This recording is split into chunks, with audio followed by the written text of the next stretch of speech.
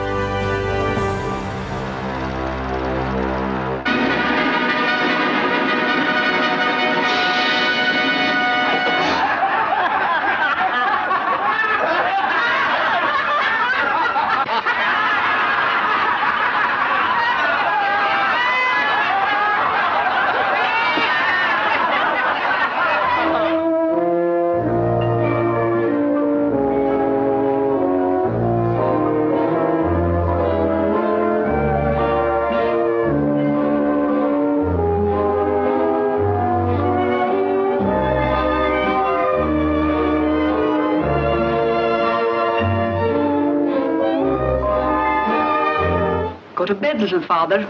We want to be alone. Please. You like me just a little bit? Your general appearance is not distasteful. Thank you. The whites of your eyes are clear. Your cornea is excellent. Your cornea is terrific. Love isn't so simple, Ninotchka. Ninotchka, why do doves bill and coo? Why do snails, the coldest of all creatures, circle interminably around each other? Why do moths fly hundreds of miles to find their mates? Why do flowers slowly open their petals? Oh, Ninotchka, surely you feel some slight symptom of the divine passion. A general warmth in the palms of your hands. A strange heaviness in your limbs. A burning of the lips that isn't thirst, but something 1,000 times more tantalizing, more exalting than thirst. You're very talkative.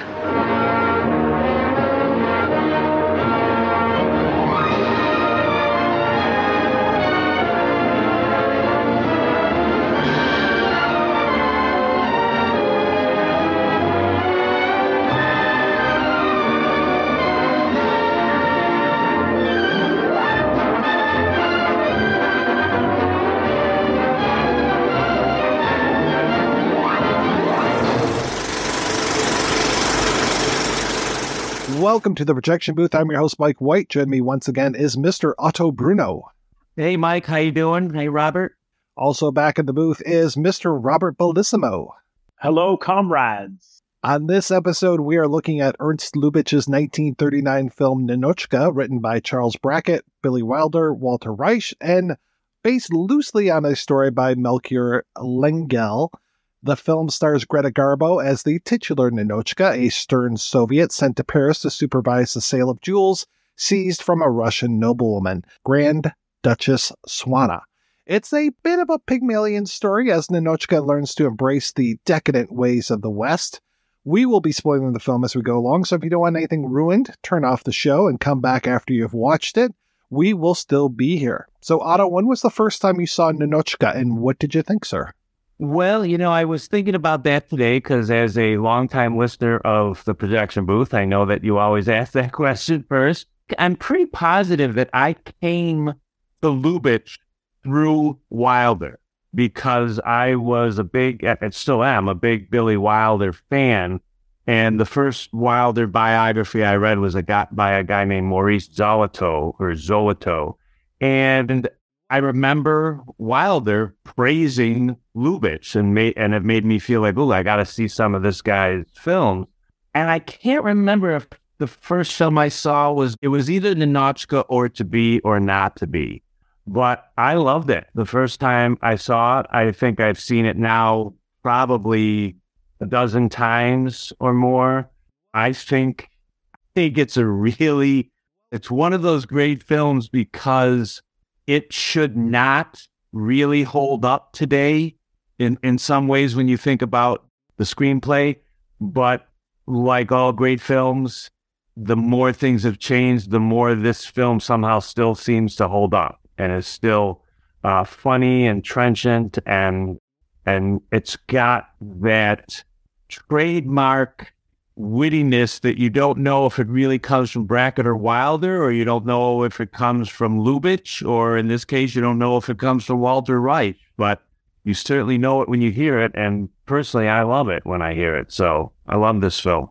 And Robert, how about yourself? This was a first viewing for me, so I watched it about a week and a half ago, and then I watched it again last night, and in general, I'm very new with Lubitsch, so I had only seen Shop Around the Corner and a couple of others before, but it's been such a treat just going through his filmography because he is such a good filmmaker and the writing is just brilliant, and they're so thought-provoking at the same time, particularly this one.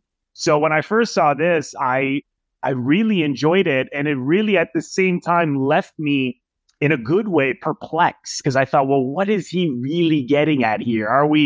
Is this a total embrace of capitalism and a satire against communism? Or is it about a satire making fun of both sides of these political views, or, with a love story at the center of it? What are we getting at here? And I found myself the other night after watching it again, not even being able to sleep because I was just wrestling with all of these themes. And sometimes when I've been watching these Lubitsch films, he hits on so many different tones, like in To Be or Not to Be, for example. And I think, how can this work? But yet he makes it work. And that's just brilliance of his writing and that he's particularly this one. And he's so daring and so smart and so emotional and powerful at the same time. I just loved it. I thought the performances were great. I really think it's an underrated. Never even heard of it before I looked at your list last year, Mike, and something attracted me to it. Never even heard of it. So hopefully more people are going to be talking about this film, because I think, like Otto said, I think it holds up well.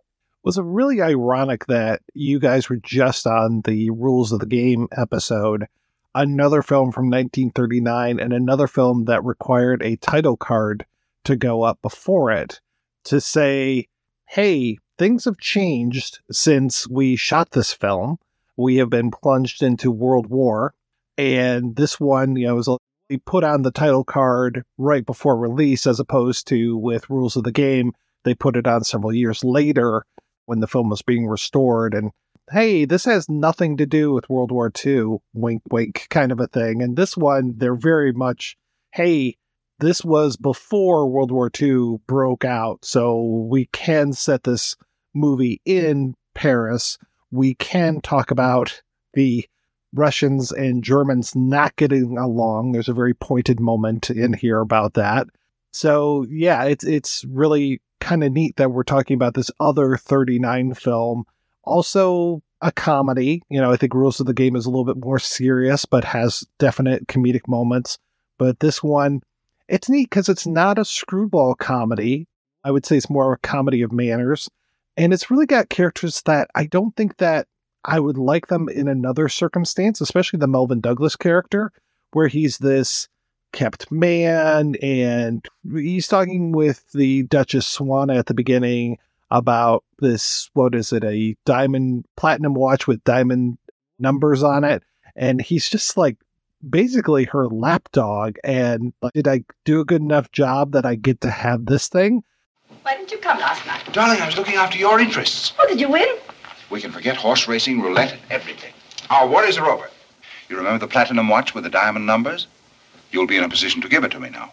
Oh, darling, you're so good to me. We can be rich if you say the word. I had dinner with the Guizos last night. Oh, those awful newspaper people. You'd be surprised how many nice people dined with the Guizos. What a gruesome proof of the power of the Now press. listen, Swan. I sold Monsieur Guizot the idea of publishing your memoirs in the Gazette Parisienne. What? The life and loves of the Grand Duchess Swanna of Russia. Oh, Leon. But, darling, we won't have to worry about our future if you're willing to raffle off your past. He's not somebody that I would find appealing, but he very quickly becomes a compelling person in this. And same thing with Ninotchka. It takes us a while for her to show up in the story, but when she does, so cold, but so hilarious. Just the dourness that Greta Garbo presents. And I think this might be one of the few Greta Garbo movies I've seen. I know I saw Queen Christine, but I don't think I've seen too many other Garbo films. You're right about the Melvin Douglas character. He really is a sleazeball. When we are first introduced to him, he, throughout the course of the film, as you described, Garbo coming onto the scene as this very dour, humorless cog in the machine of society, as she says. He actually changes her and breaks her shell ultimately through laughter. But she changes him because he surprises himself by actually falling in love with a woman, as opposed to just using a woman for whatever he can get out of her. And that's kind of the interesting aspect of his transformation, is that his business, he was a gigolo, so his business was love and getting women to fall in love with him and support him. And yet he's changed as a person when, lo and behold, he actually falls in love with a woman who wanted nothing to do with him when she first meets him. So I thought that was pretty funny. I totally agree with that, which I found so fascinating when those changes come, because they seem to both change in that exact same scene in the diner where he falls off his chair. And that's when we begin to see her laughing. And first time, Garbo laughs. The first time we see her crack a smile is in that scene when she cracks up. And there's a huge change from him because he's such a con man and a performer and confident with the ladies and expecting that his charms and his wit and his, bourgeois status is going to win people over. And it does not work on this woman.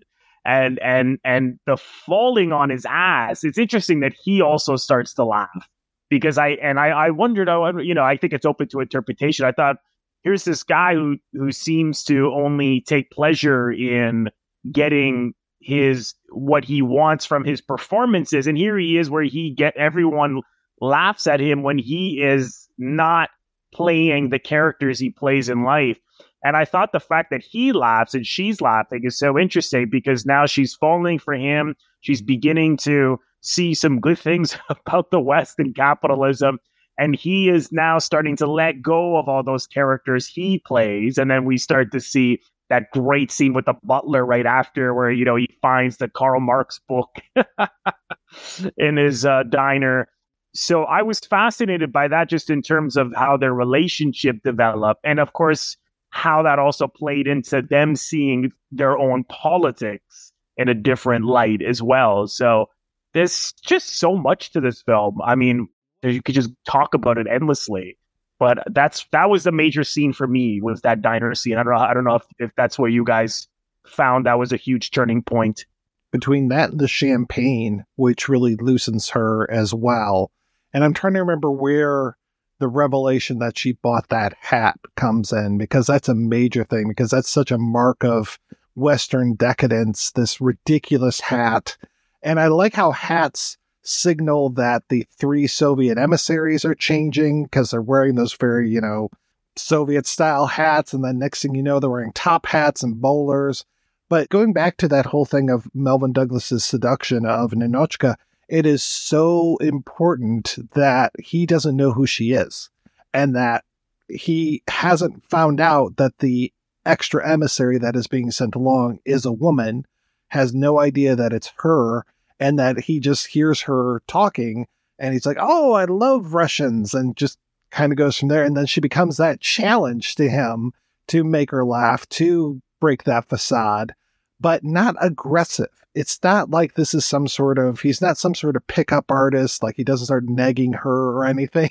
He's a sleazeball, but he's not that big of a sleazeball. And then, like you said, he changes just as fast as she changes. And yeah, that he's reading Marx all of a sudden, and then starts talking to his butler like, don't you ever, get sick of this? And he is smitten initially by her total indifference to him. And she plays it so well, just that dourness. And And I also love that she is making great points, too, when she comes in and sees her comrades and they're in this luxurious royal suite. And she starts talking about, how much does this cost a day? And, well, first she says a week. And they're like, no, a day, 2,000 francs a day. And she's like, a cow costs 2,000 francs. If I stay here for a week, that's 7 cows, just to relate that into regular terms. And then you think about that, like for you and me and Otto, for just like, well, gosh, I couldn't stay someplace that costs that much, and to look around at these rooms and just see how luxurious they are. And plus they get 2 rooms because she gets the royal suite and then they get put into another room, or they take another room to give the comrade her own space. And because they, of course, take that big room because it's the only place that has a safe big enough for all of those jewels. And that whole thing, too, of the jewels being seized by Russia. And really, the Countess, she really has dibs on those jewels. Those are her jewels passed down to her from her mother, from her grandmother. But by the end of the film, you're just like, no, those belong to the Soviet people. But they were paid for by the blood of the people. I would disagree a little bit, and maybe Mike, maybe you agree with Robert, but I disagree. I don't believe that this film comes down on the side of capitalism. In fact, no. What I love about this film is that balance in terms of all this, because there is more than enough satire and criticism to go around for communism, capitalism, and the aristocracy in this film. And all of them get punctured in this script at some point or another. I mean, when they meet her at the train station and they ask her, how are things in Moscow? And she says, the last mass trials were a great success. There are going to be fewer but better Russians.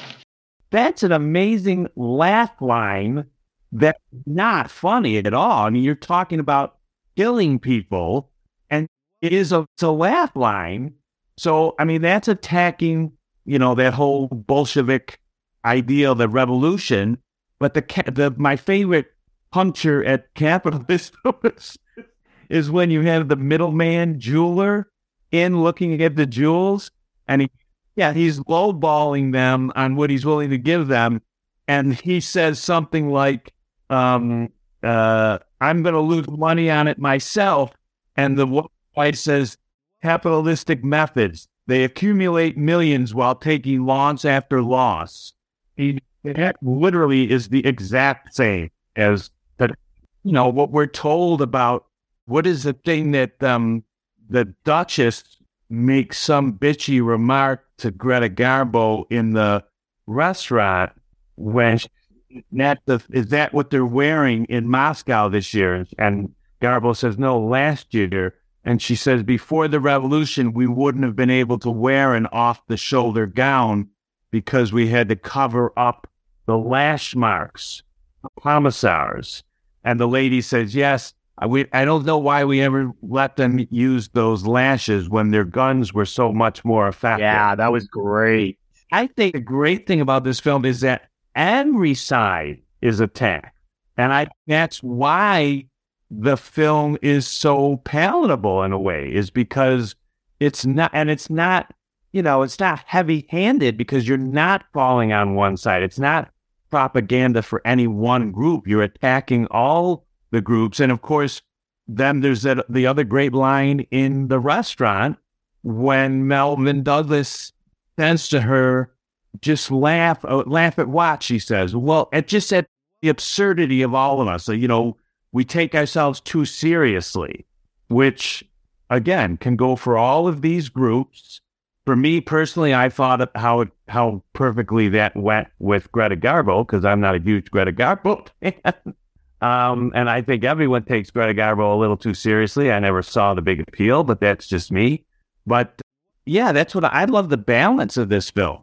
I hope I didn't give the impression that I that I felt it was falling more for capitalism. But I think that is, well, this is interesting because clearly at the time people thought that, and I wondered why they thought that. And I was really thinking about this, and that article I sent both of you guys Apparently, this in Italy in the late 40s, they use the Christian Democrats use this film as a tool to win an election and beat the communists, and it was banned in Russia.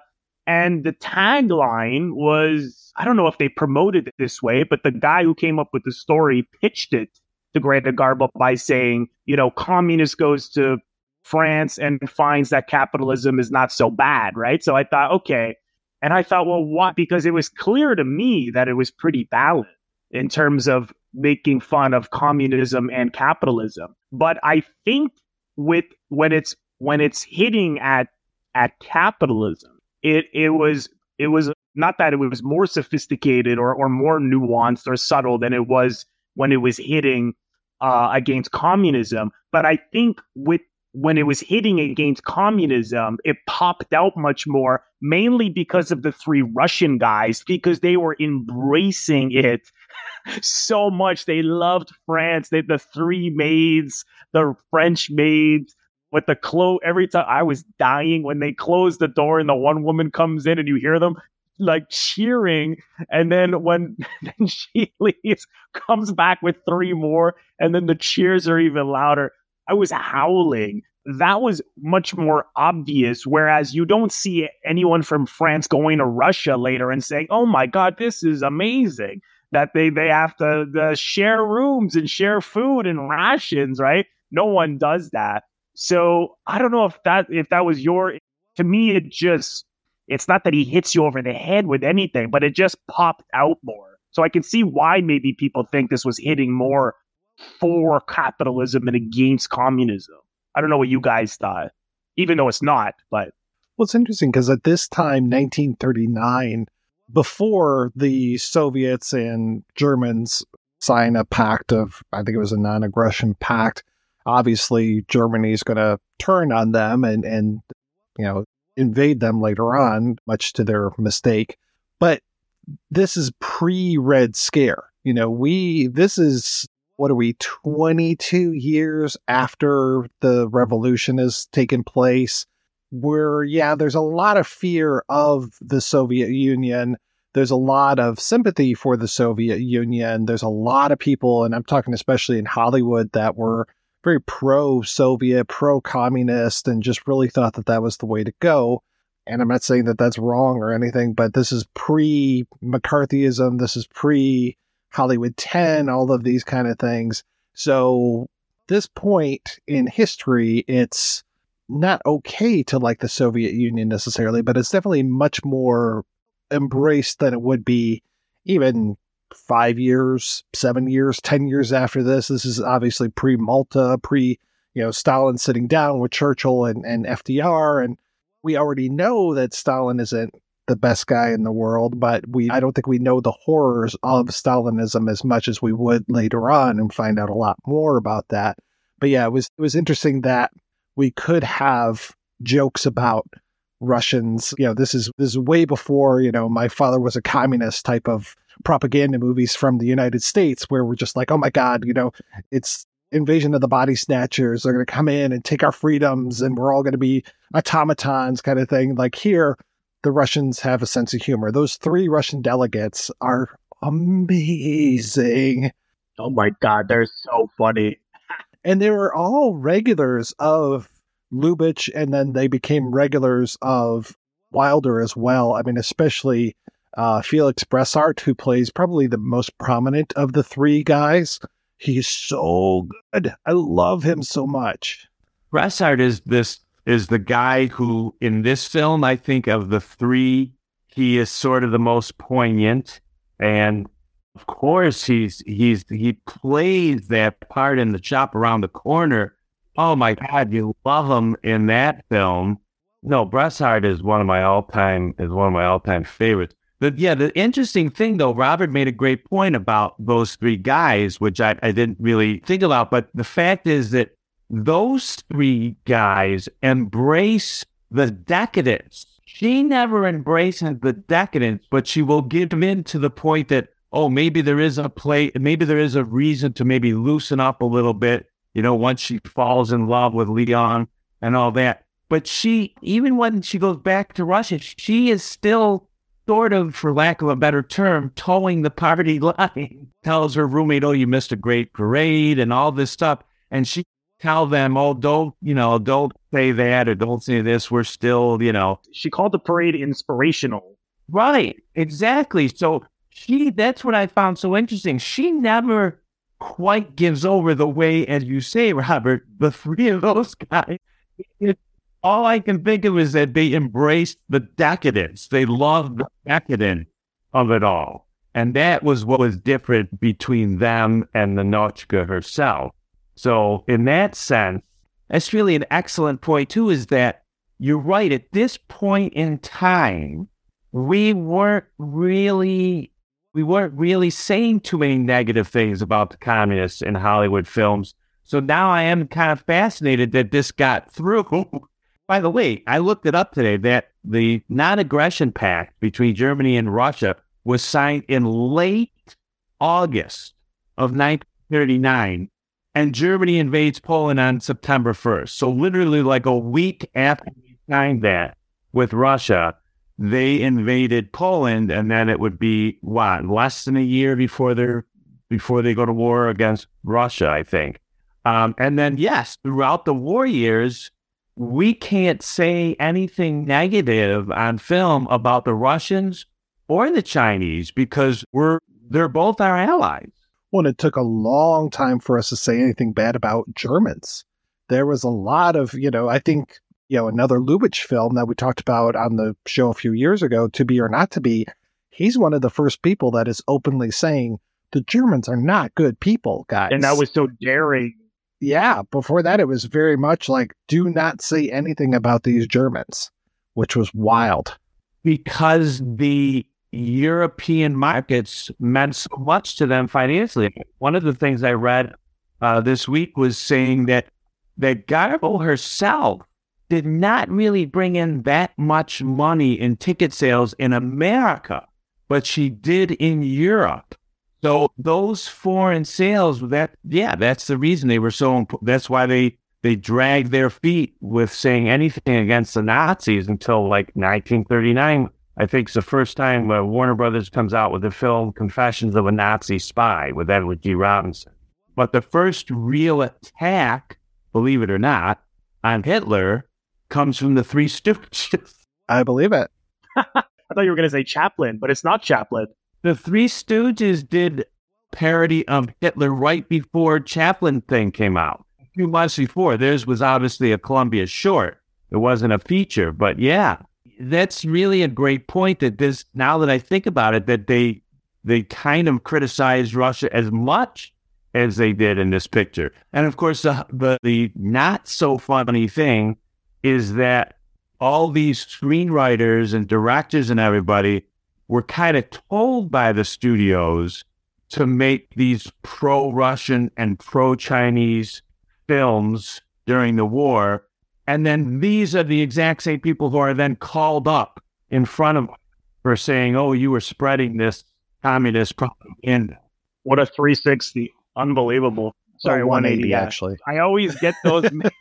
I mean, imagine just 2 years prior to this, there was a film with Claudette Colbert and Charles Boyer, Tovarich, which is obviously comrade or friend in Russian, based on a play, and Litvak was the director. I mean, we were fine with Russia at this time. We were just, oh yeah, sure, we'll make this comedy about Russia, and we'll make this comedy about this Russian lady, Ninotchka.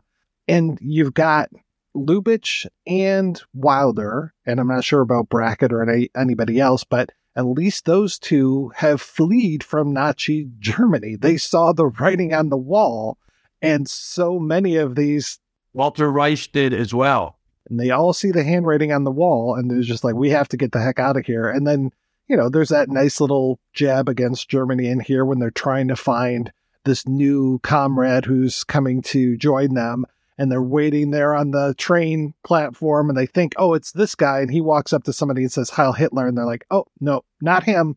First side says, definitely not. That was brilliant. Even the way he said, he's like, that's not him. But that earlier point you both brought up, which I thought when I was watching this, I thought, oh my God, this is why this film is still holds up so well. When the middleman was negotiating the purchase of the jewels, and he talks about, well, we have to make all these losses. It's just gonna be a loss for us. And the other guys say, again, talking about capitalist methods, they, accumulate wealth by having all these losses.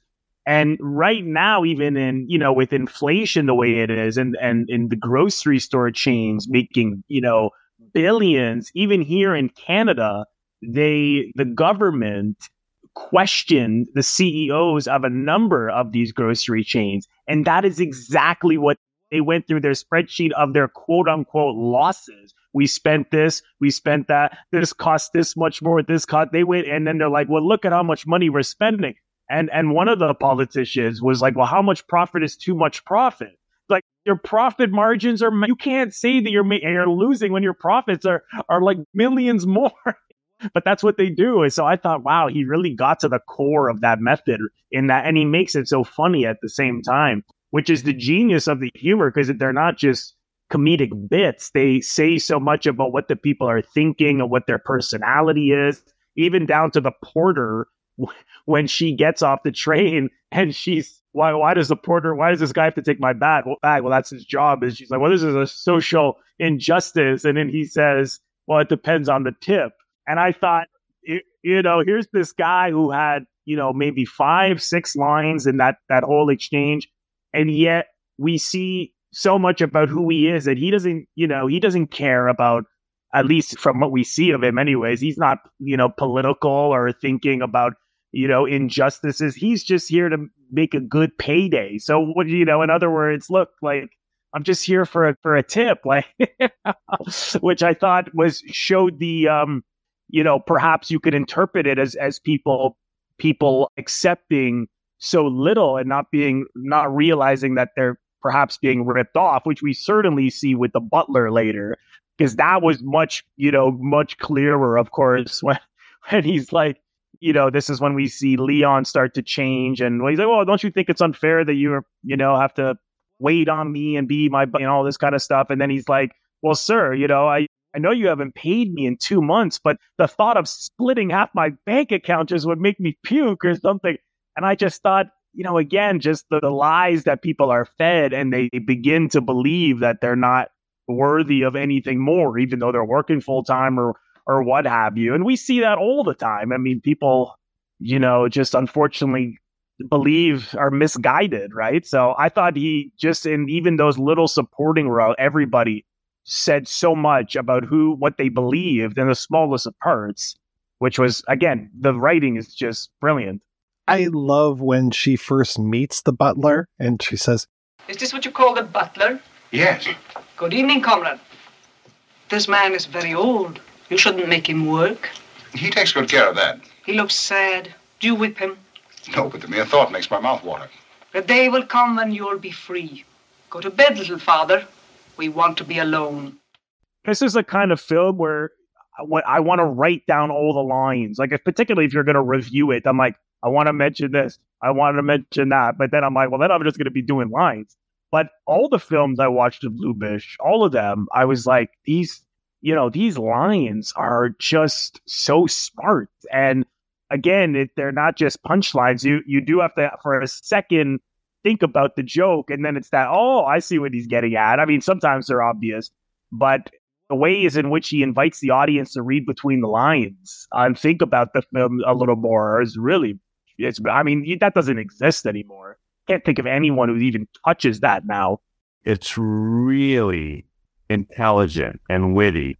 And you have to be, first of all, I think in order to write like that, you have to be really well read, and keep in mind that these guys were well read and were growing up in a world where, if you were lucky enough to get an education, it was a classical education. So you study in the Romans and the philosophy and all this stuff. I mean, these were really, you're never going to get this kind of writing again. It's a shame, but you see so much of this then later on in a lot of the Wilder films, that these kind of lines and humor that come up. I mean, even the joke that Leon tells finally. A man comes into a restaurant. He sits down at the table and he says, "Waiter, bring me a cup of coffee without cream." 5 minutes later, the waiter comes back and says, "I'm sorry, sir, we have no cream. Can it be without milk?"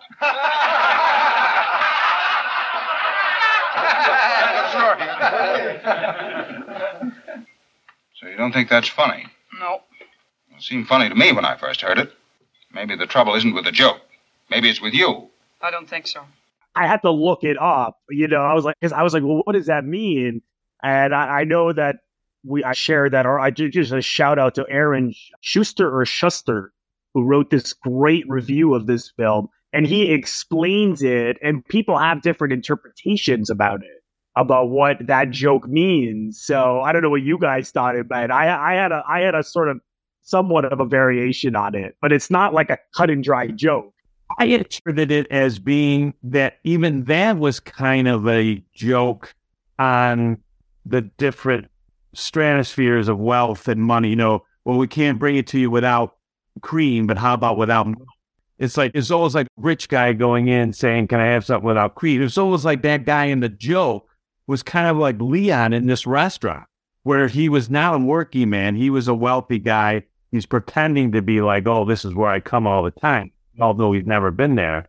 And he would go into a place like this and ask for something with or without cream, but they would never have cream because they know it's a working man's place. It's too expensive.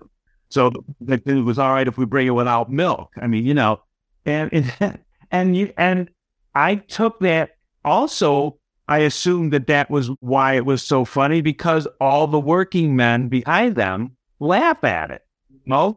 It's interesting. Wilder said somewhere, I think I have the exact quote somewhere, about how Lubitsch. Oh, by the way, I don't know if you guys saw this in the readings, but all three of these guys, Brackett, Wilder, and Reich, wanted Lubitsch's name on the film. They wanted him credited as a writer. And the studio and the Writers Guild, which was just starting at that point, would not allow it. But think about what that means if you have the three writers who are saying, "Oh, the director really deserves credit on this too." Oh, yeah. When usually it's the other way around, where there's a lot of infighting. And I know, Mike, you read the book, The Brother Mankiewicz, because I listened to the writer on your show, because I had her on as well. And that happened to Joe Mankiewicz all the time. There was arguments, they had to take it to the union. And then apparently, I think the rules used to be, I don't know what it's like now, but you could not direct and be the co-writer or the sole writer or something like that. I'm probably not getting that exactly right. But anyways, there was always a lot of arguing. But you're right, Otto. Could you imagine like all these writers being like, put the director's name on the thing? And Wilder said they would come up with an ending, and Lubitsch would look at it, and they thought they came up with this great ending for a scene, and then he would top it. And they did resent it because it was so good. It was a whole thing of one-upsmanship for these writers. No, this is funnier. No, this is fun. And just, it's not like these modern comedies where, we'll just leave in every single line. No, you have to pick the best one and go with that. And yeah, exactly. And they're fighting about which joke lands best. And that's what we're getting is and I know I'm making a pun here, a cream of the crop as far as this writing goes. And apparently the stuff in the third act, when they go back to Russia, a lot of that was Lubitsch and actually pulling from his experience being in Russia, because he went there for, I think it was 19 days or something before he left, and did not have a good time in Russia when he went there. And a lot of the whole things of, multiple people living in the same place and not being able to trust your neighbors, and just some of these things came from his experience, and was able to inject that into the film, which I thought was great. Apparently the couple he stayed with when he went to Russia did not appreciate him putting that stuff in. Well, I'm not surprised. I'm not surprised about that. But just to backtrack a little bit to the cream joke, I thought the fact that the working class men in the restaurant were laughing, because I took it also as just a step further that it's a joke against rich people, because it's sort of almost like the cream with the black coffee without cream is a rich man's black coffee. And black coffee without milk is for lower class or poor. So I almost envisioned it like, here's this, snob goes into like a diner and says, put it without cream, letting everyone know he's got money. And then maybe the waiter has a like, dig to say to him, well, we have it without milk, buddy, So I thought... Yeah, well, whether the waiter does it on purpose or not, it's definitely a joke. But of the joke, definitely the rich guy was assumed. Yeah. For sure. It's funny that Leon even knew that, but because he's like this aristocrat. And what I also thought was interesting about Leon was that off the top, I thought, well, maybe he's broke because he's talking about getting rich off her memoir. And then I'm like, he's not broke. And I thought, again, that was another thing that was so true because, people that I've known who have, let's say not necessarily super wealthy, but are have a good amount of money, I find they complain about not having money the most. And so, and I'm thinking, really? Like, what are you complaining about that you can't get your extra, I don't know, trip this summer or whatever? And it's like, and I thought I wonder if that's what he was getting at. Cause this guy's like, man, Leon's talking about getting rich. I thought, what do you need to, you're an aristocrat. You've got a butler. You don't work. Unless I misread it. His only source of income was the counting. Right. That's got all the money. But wasn't he an aristocrat? Wasn't he part of like an aristocrat? The world was filled with broke aristocrats at that point. I see. Okay. Yeah. Just because you had the title Count didn't really make you anything at this point. Yeah. So maybe he was trying to even con her. Like maybe he knew that she had, that by saying, well, you can get rich. Because he says rich. He doesn't say richer. I assume she was rich. Maybe she's not rich. I don't know. Maybe she wasn't. They seem rich.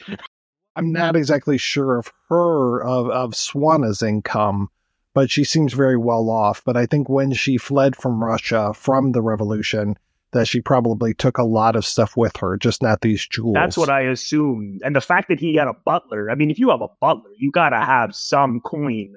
Yeah, but he hasn't paid in 2 months, though. Not only was he a count, but the guy who first hears that these Russian emissaries are there with her jewels, the waiter, he's a count who visited her to tell her that the maid introduces him as Count such and such. He's working as the waiter. So, yeah, Leon doesn't have any money except... Oh, that's right. That's so interesting, isn't it? I mean, there's so many details in this film, like kind of like with the rules of the game. Not that same kind of a film, but you have to see it again and again because we have a thick plot. We have so many characters, and there's so many details, so many points of views that you'd have to see it. I mean, you'd have to see it. It's like we said, you've seen it once, you haven't seen it. You have to have seen it at least twice. So I had a very different experience the second time. So the third, I'm sure I'll have another different one.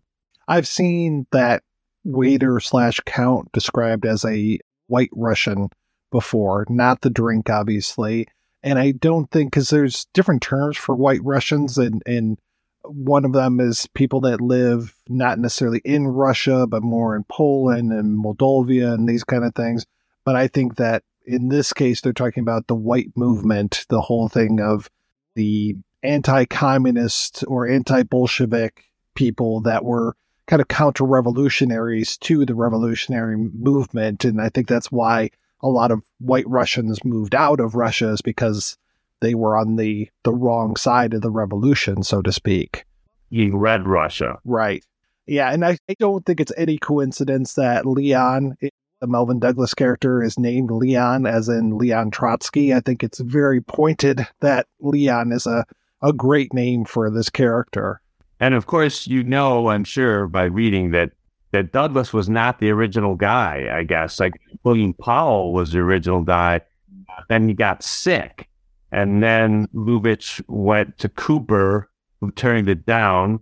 Which is kind of funny, because I was getting a lot of Ball of Fire vibes from this. I think it was the whole idea of the funny old men that are trying to put together that slang dictionary. Really reminded me of the 3 Russian emissaries, especially, you've got that firecracker of Barbara Stanwyck in there, and then this one you've got Garbo as the center of their world. I haven't seen that one. What's it called? Ball of Fire? Yeah, that was Howard Hawks directed, so just 2 years after this. I love Ball of Fire, and I love this movie, but I did not make that connection, but that's interesting. What's so interesting about the love story, because she falls for him, she falls in love with him. And it's interesting because I often wonder, I don't see, especially now, Jesus, or in such divisive times, I can't imagine you being let's say a Donald Trump supporter and falling for someone who's a communist. I think it would be like one in a, how that could happen. And it made me wonder about political, people having political differences, whether or not maybe you'd be attracted to someone, but how far that could go. But what I thought was interesting here was that, Leon doesn't say anything necessarily where he has strong political views. He's comfortable in the way, whereas she clearly does. But I felt that the love story was kind of getting at the fact that, he does listen to her, and that was like, not that he becomes a communist, and he does change, with the butler, of course, he's got the Karl Marx book and everything. And she is seeing, some good in this system as well. And so I thought, well, maybe they don't necessarily jump bandwagons of their political views, but they do listen, they do communicate, they do hear each other out. And I thought, well, and there's some kind of middle ground. I think the film is ultimately saying maybe we could find some kind of a middle ground here, because there's some good things on both sides here. And if we just listened more and communicated more and loved each other more. And I think that really, could you imagine if we did that today, where we'd be, but it's very, very hard. So, because I thought, well, there's got something to this love story. It's not just a love story plopped in the middle of these making fun of politics. I really saw it as embracing something about human communication, as well as, let's all hear each other out. We all have different opinions. We don't have to cut each other's heads off because we don't agree.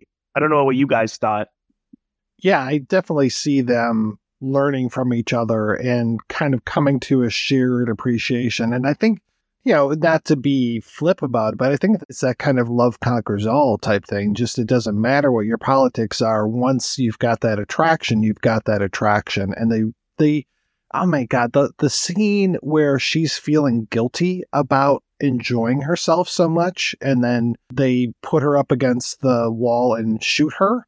Oh, I love he puts the blindfold on her, and the way he lifts up the blindfold and kisses her, and then uses the cork from the champagne as the shot, and the way she collapses down to the ground. That is a brilliant, brilliant scene. So well done. Because of my personality and my personal beliefs, her line, "No one can be so happy without being punished," is one of my favorites in the film. Brilliant line. I felt that Melvin Douglas's Leon was pretty much apolitical. I don't think he gave a rat's ass about politics at all. All he cared about was his own carnal pleasures and that's it. That's all he was really interested in. And he was thrown off by the fact that he fell in love with it. Like he never would have conceived of actually falling in love with anybody, because it wouldn't have served his purposes in any way. And his purposes was just to have a good time. I imagine if he had to choose, though, he would, if he had to be put in a political situation where, will you go to Russia or will you stay here? If you had to go to Russia, I think, that he certainly, I think people, even if people are not political, they're subconsciously, have views that they may not necessarily be aware of, where if push comes to shove, I'm sure he'd be like, well, I'm not embracing communism. But at the same time, I just felt that she does get through to him a little bit. She does. She does get the wheels spinning in his mind about what she's all about, politically speaking. Supposedly, the original script, he has a business deal that falls through, and he turns to the bottle and becomes a drunkard. And at the end of the film, he goes back to Russia with her. That was the initial screenplay, which got completely changed by Brackett, Wilder, and Rice. But that was the original screenplay by Berman and I can't remember the other guy's name. S.N. Berman and somebody else who were originally assigned screenplay. And Lubitsch came in and he didn't really like what they had. So Lubitsch went and hired Reich to come in and help him rewrite their script. And then even after they did their draft of it, the two of them did their draft of it, then he told MGM that he wanted them to borrow on loan from Paramount, Brackett and Wilder. And Brackett and Wilder came over, and according to Billy Wilder, they had everything pretty much done, but they were still having trouble with the setup of the film, the first 20 minutes. And he said, and Wilder said Lubitsch used to do this all the time, where he'd go into the toilet and then he'd come out of the toilet and he said, I got it. He said, it's the hat. The hat. She sees the hat when she comes in. She makes that comment about the hat, about who would make their women wear this. It won't be long now, comrades, because this civilization is so pathetic if this is what they want their women wearing. And then she, of course, succumbs to that hat, the frivolity of it later on. So really, yeah, apparently from what the original draft was, what it ended up being was, as we said earlier, a complete 180, a totally different story. Well, what was so interesting about that hat was it wasn't a simple symbol like the top hats were. And he even has the shot of those guys' hats on the hat rack, and then it dissolves to the top hats, and then like it's such a rich guy's hat.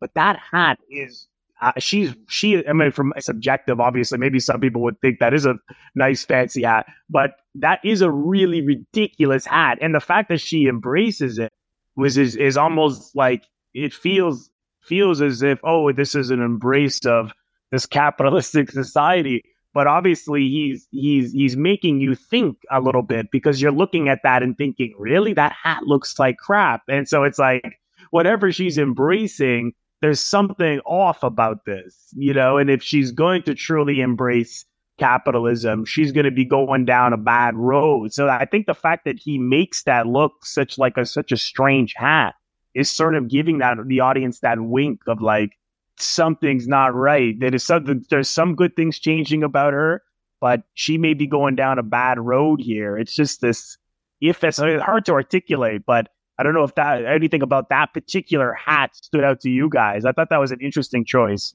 Well, that hat, I mean, when we were watching this film again yesterday, my wife's like, that looks like a dunce cap. And I'm like, yeah, I can kind of see that. And reading articles about it, there are people that are like, that hat wouldn't protect your head. It looks like it's hollow on the top. If it started to rain, the rainwater would just pour right down onto your head. It's not meant for being useful. It's not utilitarian. It is completely just fluff. It is what it is. And apparently Garbo was the one that designed that or sketched it out. Oh, that I didn't know. I don't think her buying of the hat in any way, at least for me, the way I read it, was not that she fell in love with the hat. But remember, we are shown that she bought the hat in the scene right after the restaurant scene, after she laughed and she cracked. So I see it as her embracing the frivolousness of it, because I believe she even says something to him when she goes over and she's wearing it, and she kind of makes a joke about the hat that she's wearing. So I don't think it was in any way like this hat that she was enamored with and had fallen in love with it but couldn't admit it. I think it was that she was literally just embracing the frivolity of it all. This system. But just in terms of what you mentioned earlier, Mike, with when she talks about how guilty she was about happiness, it's interesting because she doesn't attach guilt to or shame to sex, which I thought was fascinating. And she has no taboos around it. I mean, it's just, and she cuts right to the chase, because here's Leon with his seductions and his performances. I mean, people do that generally. I mean, if you need something, even asking nicely is a tactic. So, but I mean, he sort of is a little more conscious of his tactics that he uses, and he thinks he has to woo her, and she's just like, no. She's like, you're attractive enough, or whatever. She says something, not that that's what she says, but along those lines. And it's like, let's cut to the chase. I'm attracted to you, you're attracted to me. Let's have sex. And I thought that was interesting because, yeah, it's a need. It's a human need. And just like eating, just like drinking. And she even comments about when he asks her, hey, do you want anything to eat? And she's like, I don't know. I've added all the calories necessary for the day. And apparently, I forget who was, I don't know if it was Lenin who said, well, about sex, like sex it's like drinking of water. It's like it's a necessity. And so I just thought that was really empowering, that she sort of is in control in a sense of like, I'm not going to let you, control me or try to win me over, or I see through your shticks. It's like, let's just cut to the chase. And I think even today that would be hard. I mean, there is such taboos around sex. And if we saw female characters so casual about sex, I think even today people would be a little stunned. It's not, in the 60s and 70s, things got a little casual about sex. And then the 80s came around and everyone couldn't look at it. But she's like that at that point of exactly what you just said. She's still looking at it as a utilitarian exercise. For her, at that point, love had not yet entered into it.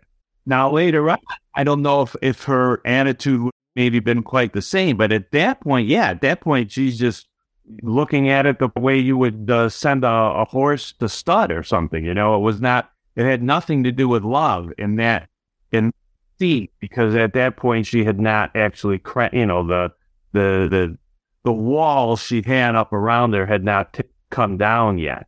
She's guilty about feelings, but not guilty about anything that's necessary, which I thought was interesting, because it's like, everything that we do has to just be out of necessity, and so feelings don't matter. So I thought that was really interesting for her character. But at the same time, they don't even portray her communistic views as totally cold, because when she gets drunk at the party, she, and they're hitting the dance floor, she's like, Frenchmen, comrades. And it's like, she's going to give a speech, and he's like, shut the fuck up. What are you going to say?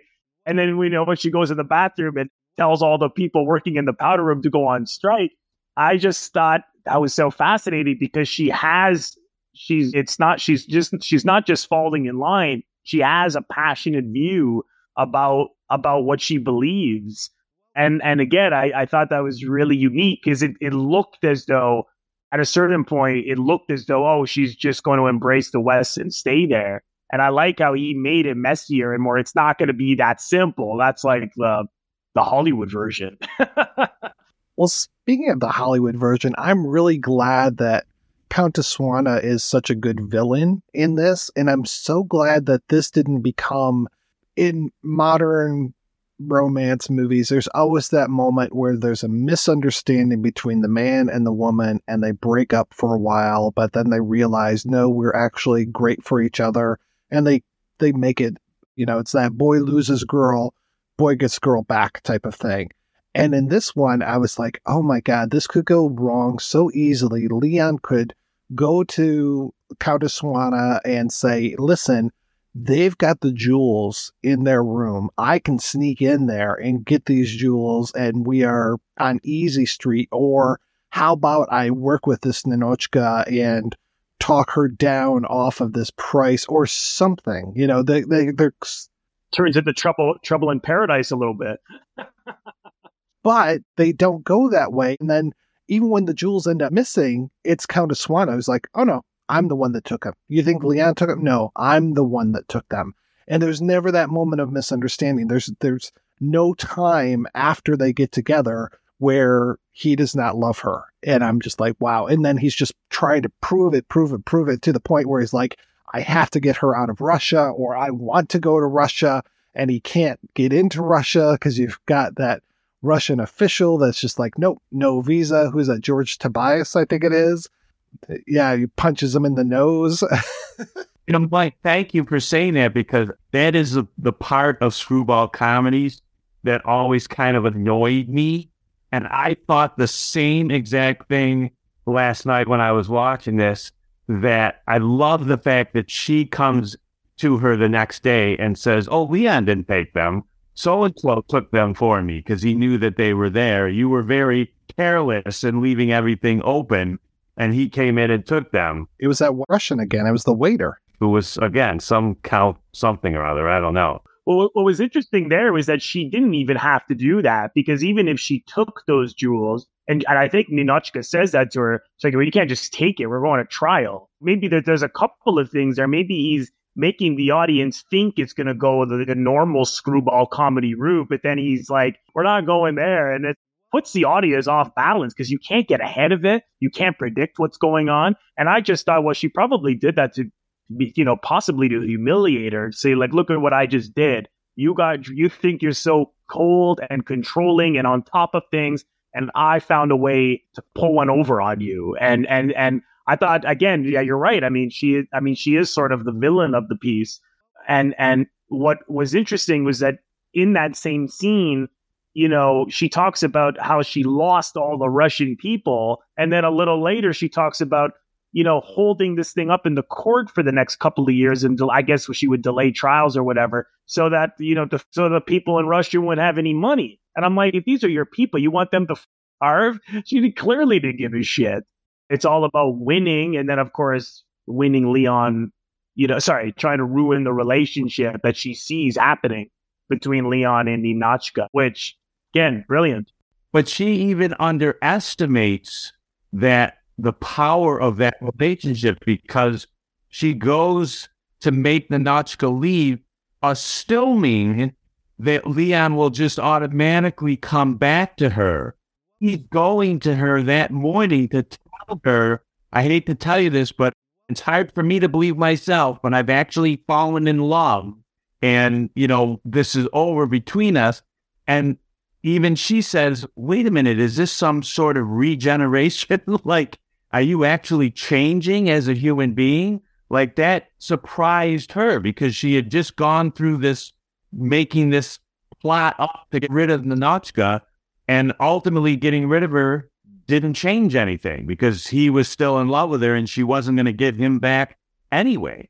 So she underestimated the power of that relationship because, right, is Swana really capable of loving anything or anyone but her?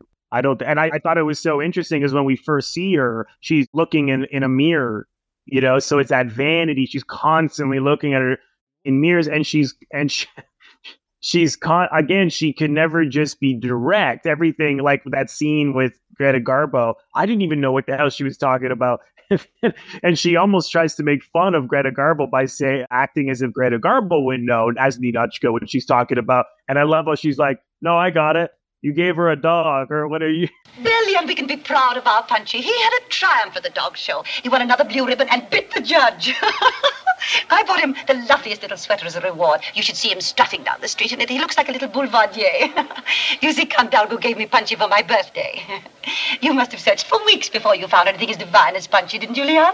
Months, one. Oh, poor Madame Yakushova. Here we are talking in mysteries. I'm sure you wonder what it's all about. Not at all. I understand perfectly. Count Dalgou gave you a dog. You made it very clear, madame. Oh, dear me. I must be losing my finesse. That's the genius of his writing. It's never just explicit. People are never just like, that's where it becomes soap, right? Where people just say what's exactly on their mind and everyone's exactly explicit with what they mean. And he makes everything passive aggressive. And people are like that in life. We never just say, we don't necessarily know what we feel or what we mean. So some subconscious often. So that really stood out to me just in that scene. I thought, wow. I love the way that they play around with Garbo and her persona at this point, because Garbo, I know, Otto, you said you weren't a big fan of hers. I have only seen like I said, Queen Christina, and then The Joyless Street, and I think maybe that's it. And she was huge. She was a major star, and I love that her famous line. And I don't even know if she actually says, "I want to be alone," or if she says, "I want to be left alone" in Grand Hotel. I want to be alone. We want to be alone. But one day I shall find myself alone. I want to be alone. I shall probably be quite alone. Maybe you'd rather be alone. We were afraid you might be getting pretty lonely. You seem so lonely, Yvonne. No more than usual. I just want to be alone. You want to be alone, comrade? No. But that became like the Play It Again Sam for Greta Garbo. And in this movie, there's at least 2 times where she talks about being alone. And especially when there's the butler, there's Melvin Douglas, there's her. And she's like, "We want to be alone." And I'm just like, okay, they're totally playing up into her persona here, which is great. And just, I think you guys mentioned it before. The first time that she talked in movies, when sound came in, the tagline for the movie was "Garbo speaks," Garbo talks. And this one, it was "Garbo laughs." And they had that before they even wrote the script. They're just like, this is how we're going to sell this movie. This was the tagline that inspired a great work of art. And what a laugh, too. I mean, her face, I thought she was incredible in this. And when she's cold, she's just dead cold. And when she laughs, she beams. I mean, she just looked like another person. I thought her behavior, it was just night and day, and it was so perfect for this part. So again, I could only go by this film. I know, Otto, you said you weren't too crazy about her, but I'd have to see her other movies. Because she was so celebrated. And one of the guys who came from Germany too, who had worked with her there, can't remember if it was Max Reinhardt's son or if it might have been Reich. I can't remember who, but one of them even said all of her performances were pretty much one note. And this one stands out because of the fact. And by the way, I don't want us to leave this session without mentioning the fact, at least for me, I think it's significant that what changes her is laughter. And Mike said earlier about this, it sort of reminded you of Ball of Fire. And what I thought about last night when I was watching this again, because I hadn't seen it in a couple of years, was the connection with Sullivan's Travels, which was also 1941. It came 2 years after this.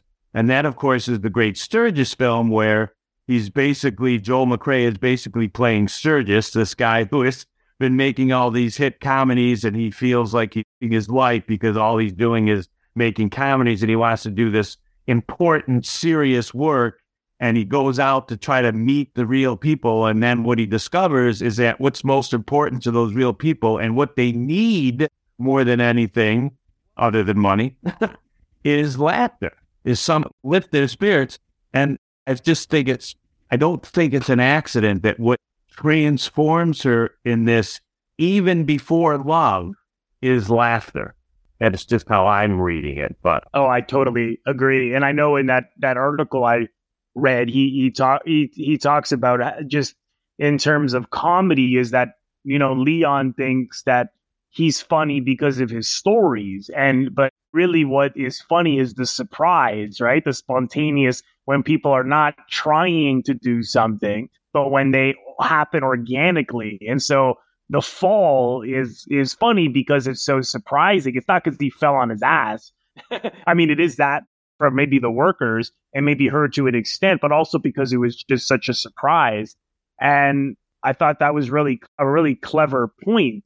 That, again, I wouldn't have looked at it that way. And of course, it's the double meaning of he falling and falling in love, which must have been intentional.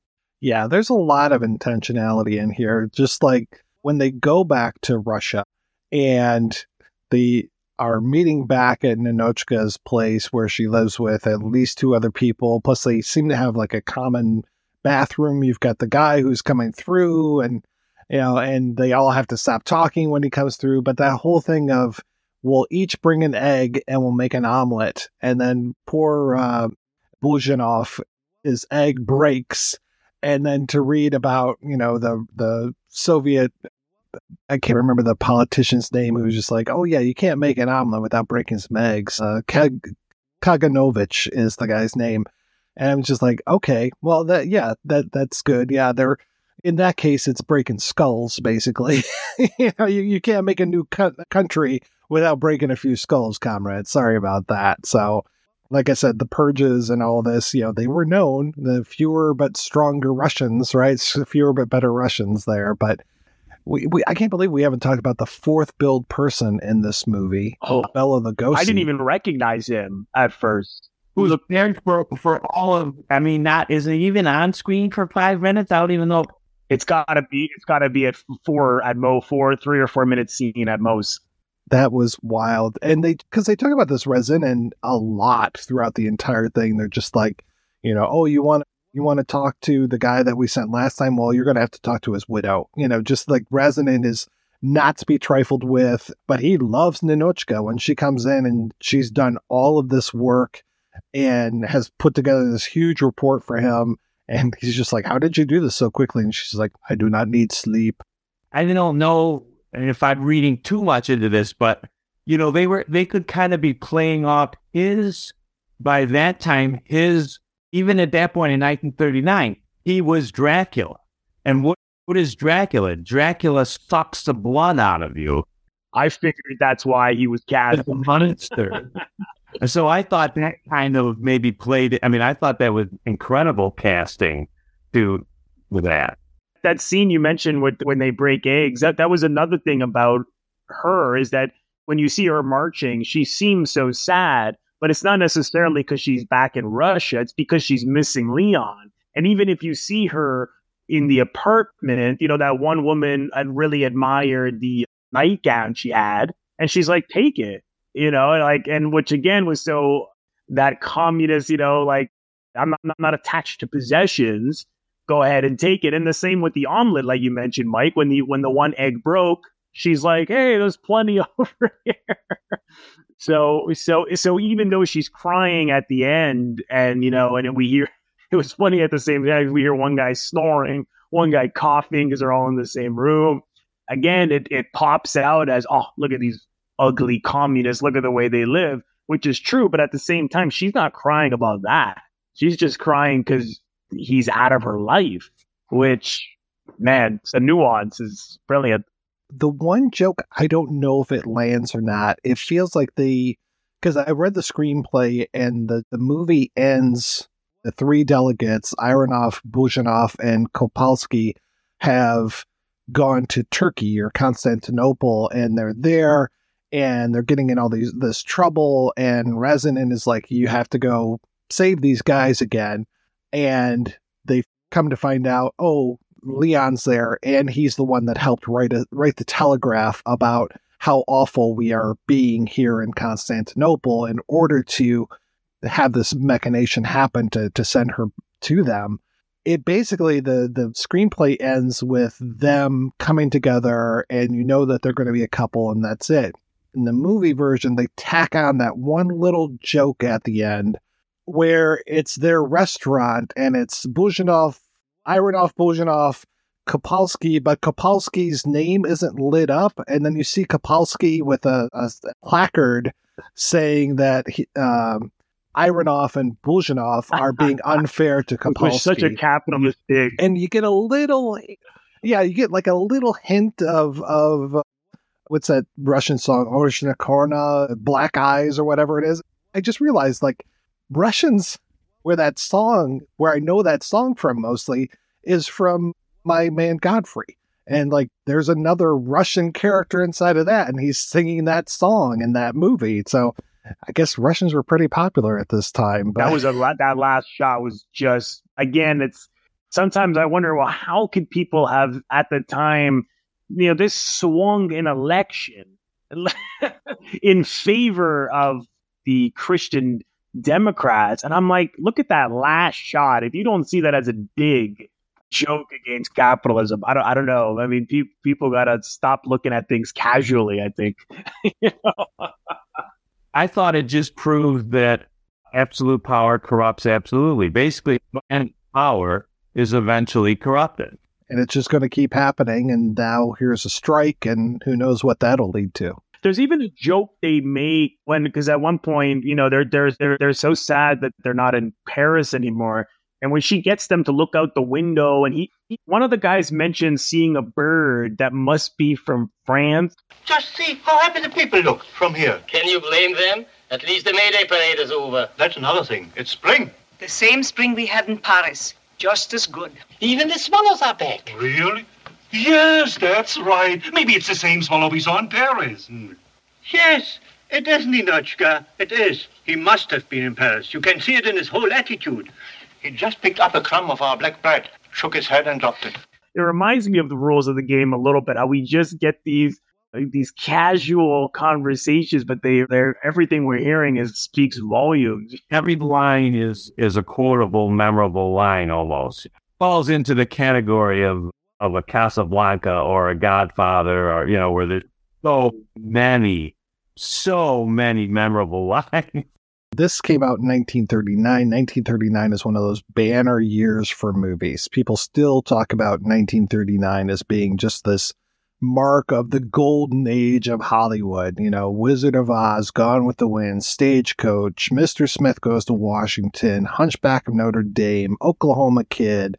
You know, just so many movies that we still talk about today. A lot of people, including Greta Garbo, were up for Oscars this year, and Gone with the Wind just wiped them out. It was one of those years like Silence of the Lambs or Everything Everywhere All at Once, where it just dominated the Oscars, and very few other films won apart from Gone with the Wind. Another year, the Oscars got it all wrong, which is every year. Imagine that.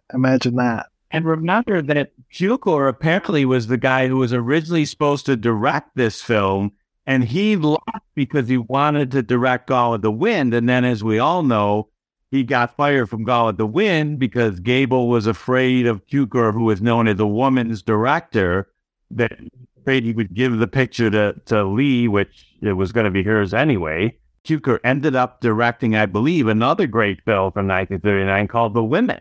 Yeah, so apparently Cukor's one big contribution to this film was that he cast Ina Claire as Countess Swana. That was his choice, apparently. One thing that I noticed with the I mean, this is 39, so now we're in the when the production code became so strict post 35. And one thing I noticed was that even in his pre-code films, he always, like, they seem coded. Nothing was ever direct. For if you watch other pre-code films, they will say sex. It's blatant.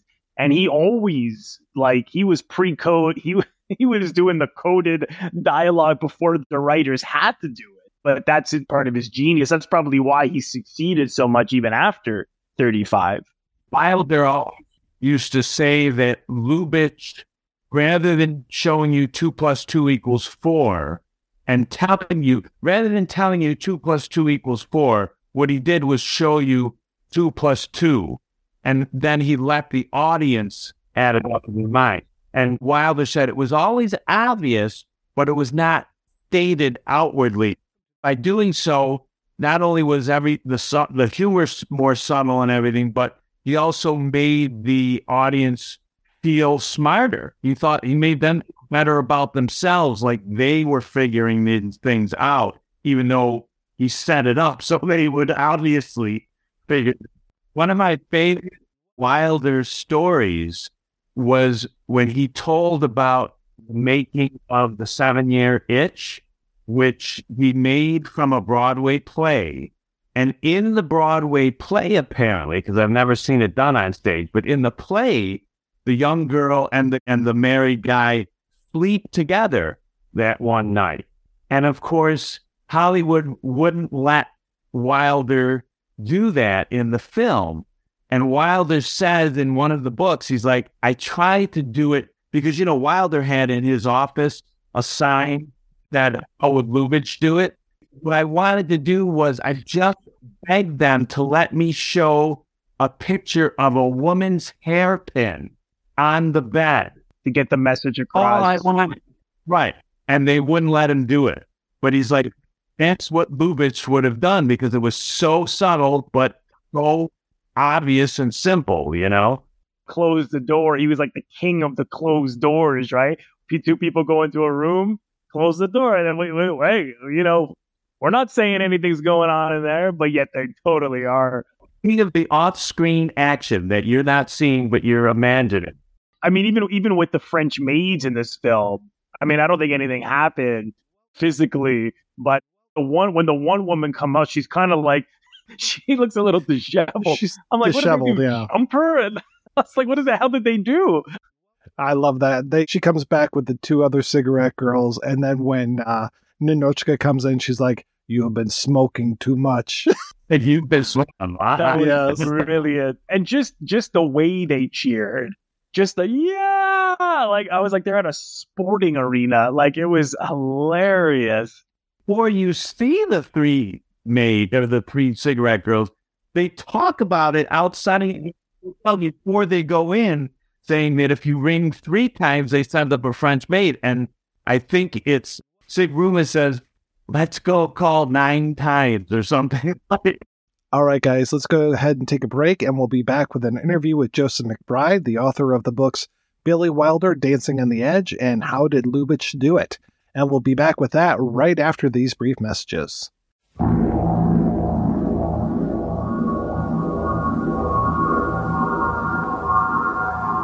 Hello, everyone. This is Malcolm McDowell. I just want to say that this is a request to listeners of the Projection Booth podcast to become patrons of the show via patreon.com, patreon.com/projection booth. That's pretty simple. I think you can do that. It's a great show, and Mike, he provides hours of great entertainment. So now it's time to give back, my little droogies. Settle down and take a listen and have a sip of the old Moloko. And then you'll be ready for a little of the old in-out, real horror show. Bye-bye.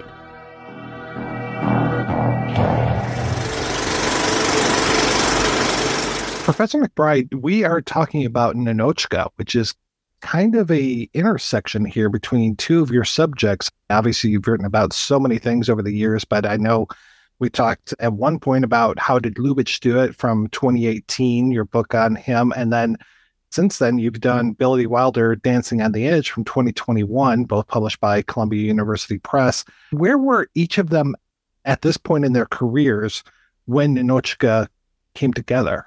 Both of them were in a transitional state. Lubitsch was considered the leading director in Hollywood for a long time, although his career was a little shaky in the late 30s because the code had come into effect in 1934, which affected him strongly because one of his fortes was sexual suggestion and innuendo, and he developed a style of ellipsis and subtlety and innuendo that managed to get a lot across without being crude or vulgar. And the censors, one of them complained, he said, "We know what he's saying, but we can't figure out how he's saying it, so we can't censor it."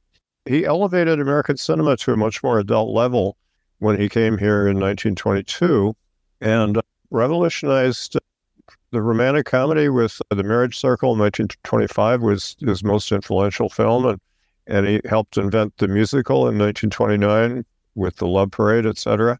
But some of his films did well at the box office, not great because they were considered rather highbrow. But by the late 30s, the more gentle kind of romantic comedy was in eclipse to some extent because after the code came in, Lubitsch took a hiatus to try to figure out how to regroup his career. And he created more invisible style in the Hollywood method. A lot of filmmakers worked in invisible mode where you're not supposed to be aware of the camera.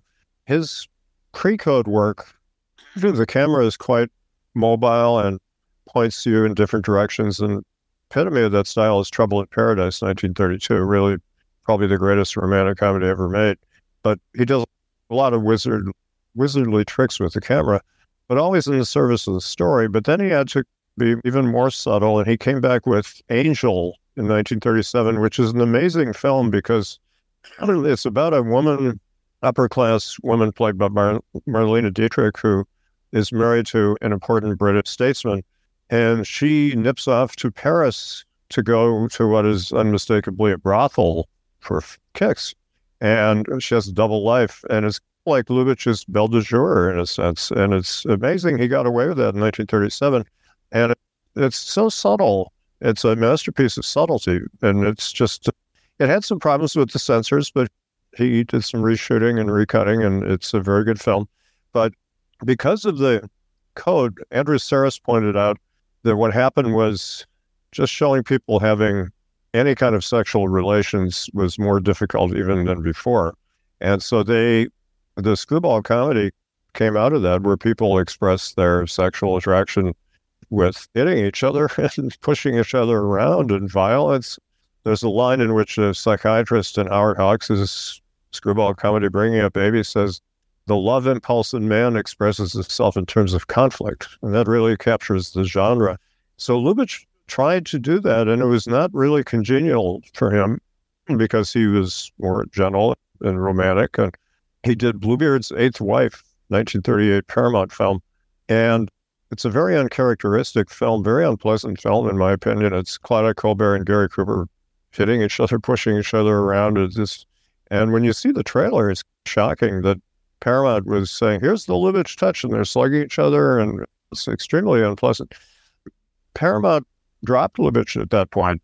The studio had some shaky financial times in the 30s, too, and they just felt that he was passé, or not as au courant as some of these other filmmakers, such as Capra and Hawks and whatever. So he was without a project in 1938. Now we get to Billy Wilder. Wilder was a refugee from Hitler. He joked that Lubitsch was one of the talented ones who came voluntarily to America. He didn't have to flee. But Lubitsch was also Jewish, but he was in America long before the Nazi regime took power. But Wilder had to flee. He was a screenwriter and journalist in Berlin, and he went to Paris, co-directed a film. Then he fortunately got into America to work at various studios, Columbia starting, and then other ones. But he was a junior writer, and he didn't know the language, English. He had to learn laboriously, and he said it's very hard for a writer to write in a new language. Joseph Conrad did it, but it's really hard. Nabokov did it. Wilder learned by listening to radio shows, entertainment shows, and sports programs, and dating American women, and reading comic books, and all kinds of stuff. He got very adept in American lingo, but he was struggling as a screenwriter. And my book on him, one of the things I wanted to do is look at all this work that he did in both Germany and America in his formative period before he became a director again in 1942. Most people hadn't looked at these films or written about them, but they're an odd lot. Partly he was stereotyped as a Middle European operetta kind of writer, which is, it's funny when you look at his body of work. He was involved in a lot of musicals or semi-musicals, and you don't think of him as director of musicals. He did one flat-out musical, The Emperor Waltz, which is his oddest film. But he worked on various European confections for the studios. And then he worked on some other kinds of films, a whole potpourri of things. But often he was rewritten or had to work with other collaborators. And most of the films are not particularly good.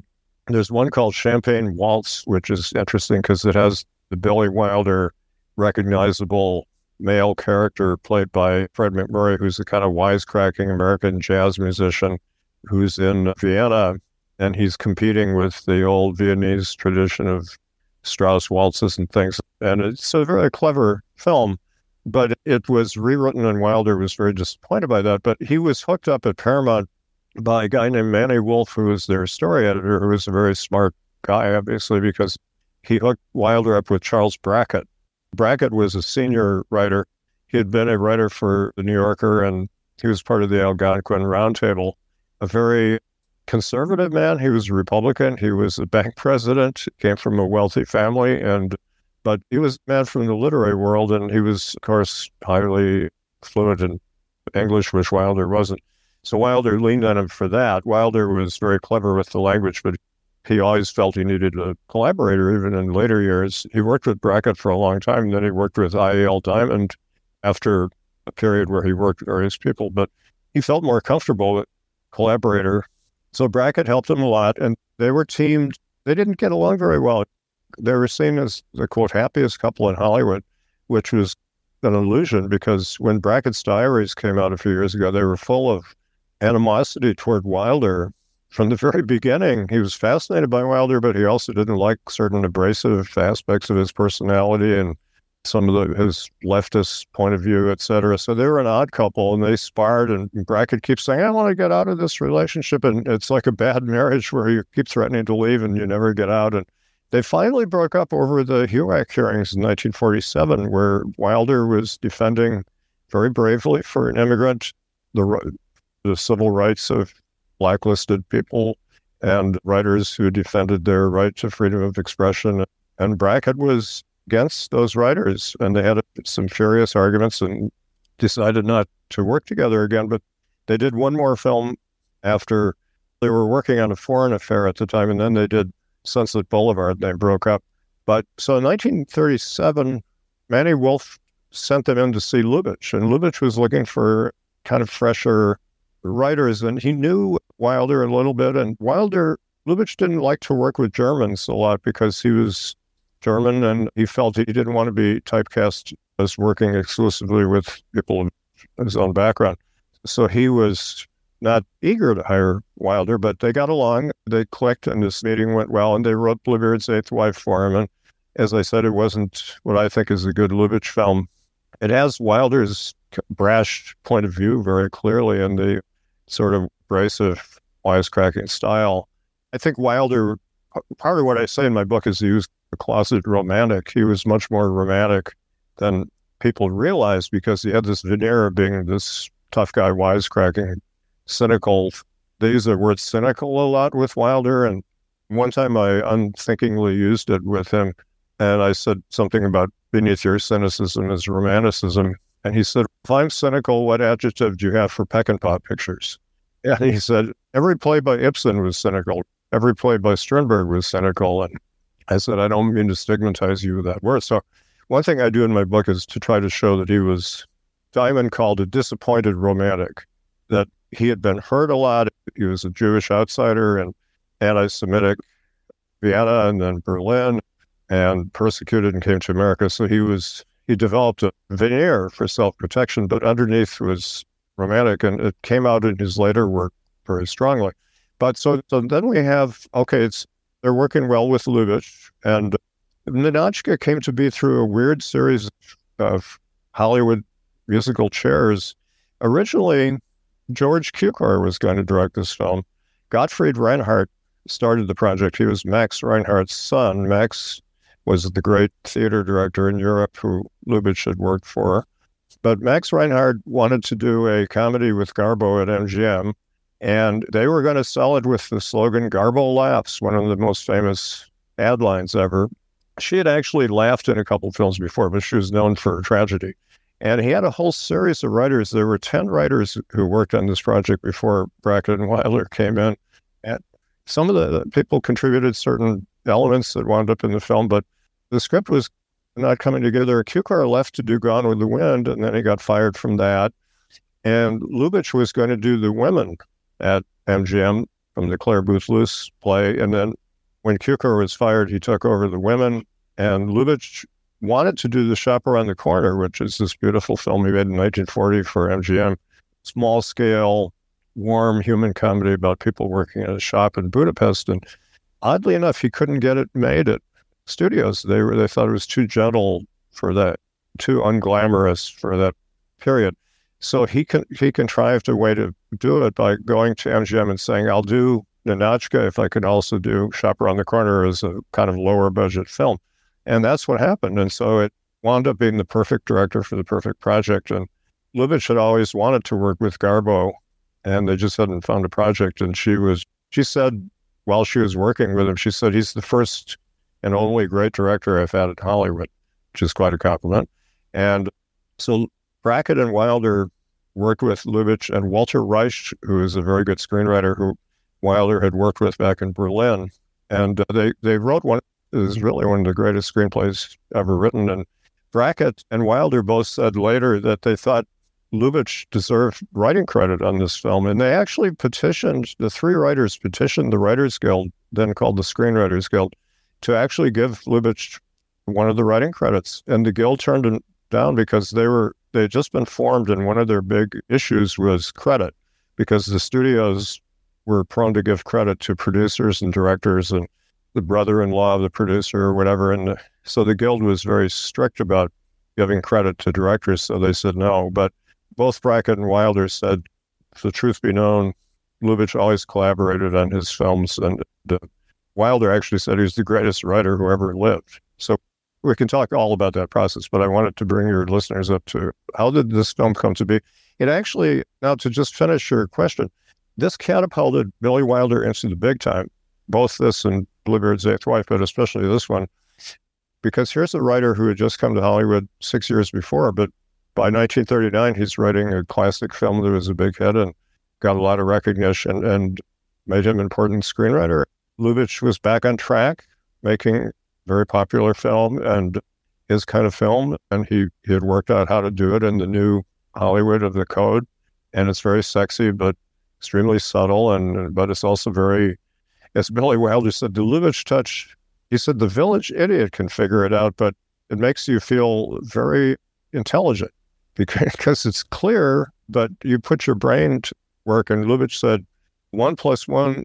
A lot of directors say 1 + 1 = 4, 2 + 2 = 4, but Wilder said Lubitsch just gave you 2 + 2, and you have to add it up yourself. And he said if you do that, they will love you for it. He had become at the top rank of directors again, and it's one of his great masterpieces. So it really put them both in the highest rank again and helped both of their careers a lot. Sounds like they had a really good working relationship. Yeah, Wilder and Lubitsch became good friends. They didn't work together again after Ninotchka, partly because Wilder was at Paramount and Lubitsch had split with Paramount. But Wilder even moved in with Lubitsch for a while. Lubitsch had a serious heart attack in 1943. His health started to fail.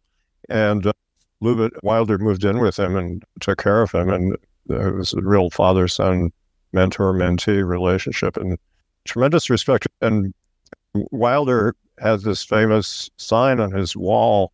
Saul Steinberg did this beautiful calligraphy. How would Lubitsch do it? He had that sign on his wall throughout his later career. He said often, try to think how, he didn't try to imitate Lubitsch as much as do things that Lubitsch would approve of. He said, because it's very hard to imitate Lubitsch. Even if you try, he said, it'll be like Lubitsch, but it'll never be Lubitsch. There's a certain secret formula that Lubitsch had that was just wonderful. Are you aware of what Lubitsch brought to the screenplay versus what the other writers had put in there already? Lubitsch, most people don't know this. He was a Russian citizen when he was born because his father had fled Russia because they were having pogroms against Jews, and he ironically felt that Berlin was more hospitable to Jews. And Lubitsch's parents died before Hitler took over, but the whole neighborhood where Lubitsch came from was all the Jews were killed either there or in concentration camps.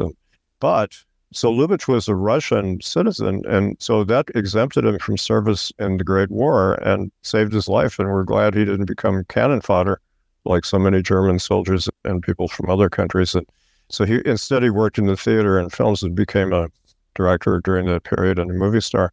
But so when he has a Russian commissar played by Garbo coming to Paris to sell jewels, that the Tsarist regime had these very valuable jewels and the Soviets needed money. And so Lubitsch could really relate to a Russian person, although the gag, a lot of the humor in Ninotchka comes from the fact that she has no sense of humor at the beginning, and then she learns under the tutelage of this kind of worthless Parisian gigolo played by Melvyn Douglas, who is very much a Billy Wilder kind of guy.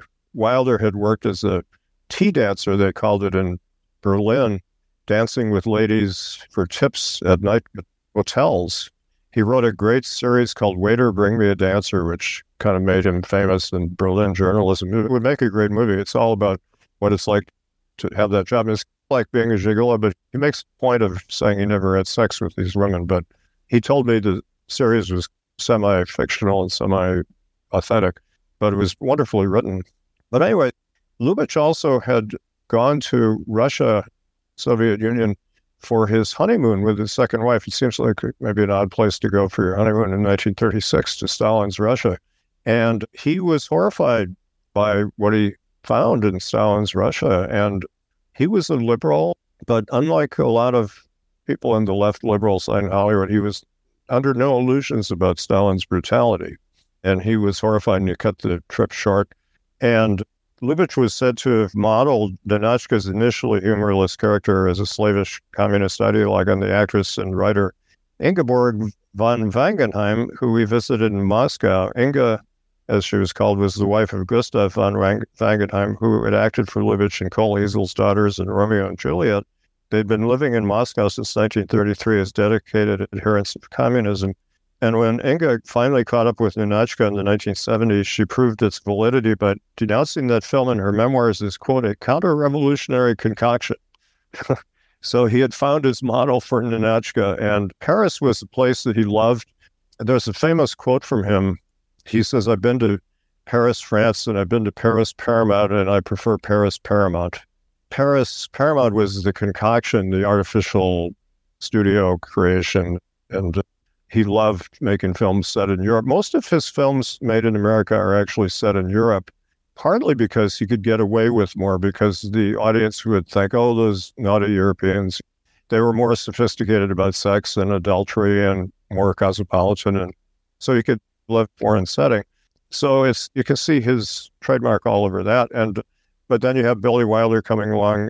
Wilder and Brackett brought, I think, a lot of the topical political satire. Lubitsch, late in his life, was assessing his work. He said, for satire, I've never done anything better than Ninotchka, a combination of political satire and a love story.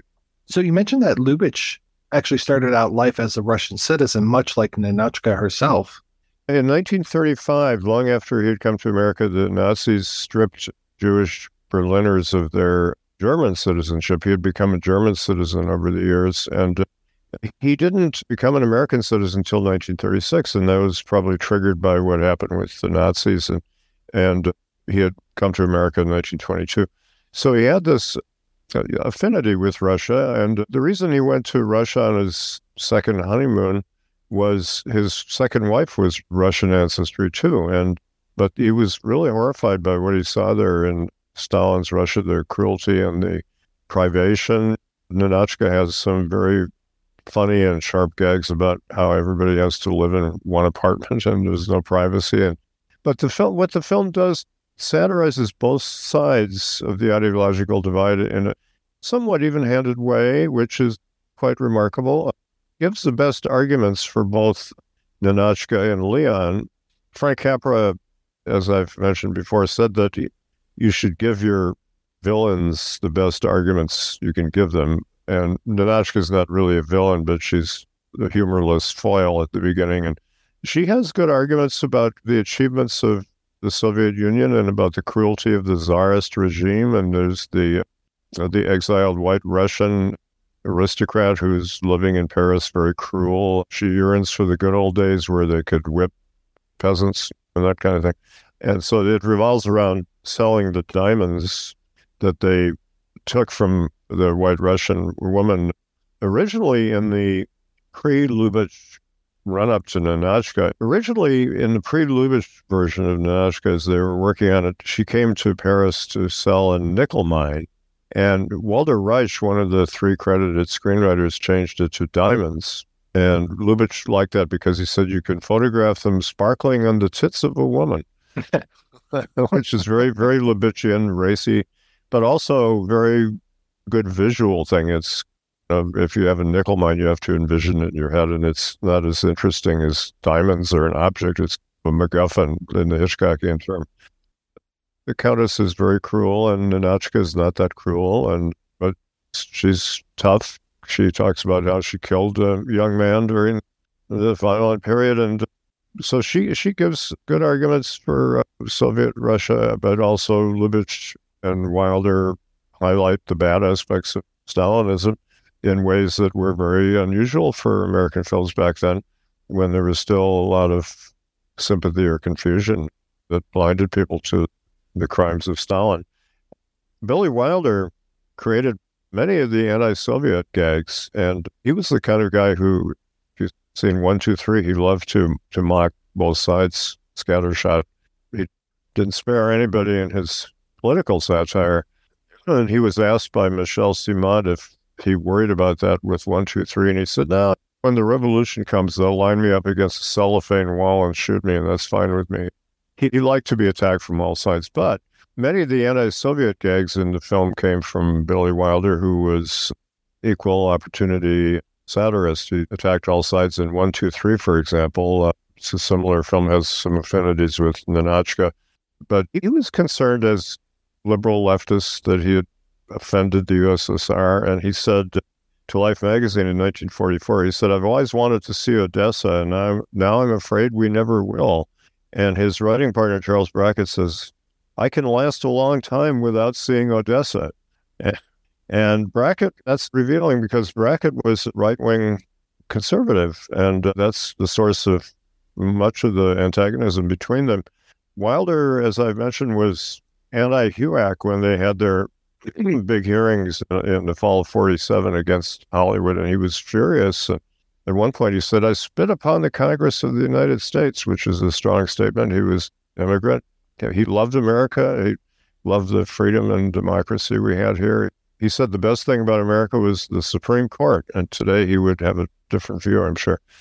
He and Brackett had a bitter argument. That was the cause of their split, because Brackett was defending HUAC.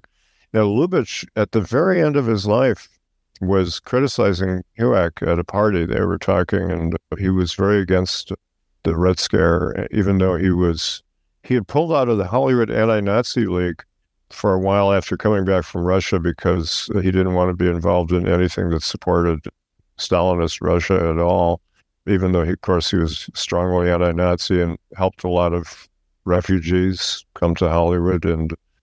So the film gives both sides criticisms and compliments, and Leon defends capitalism in a way that is appealing, but also Ninotchka says that he's the product of a doomed culture, and we can see what she's talking about. He's a frivolous playboy living off the lap of the land.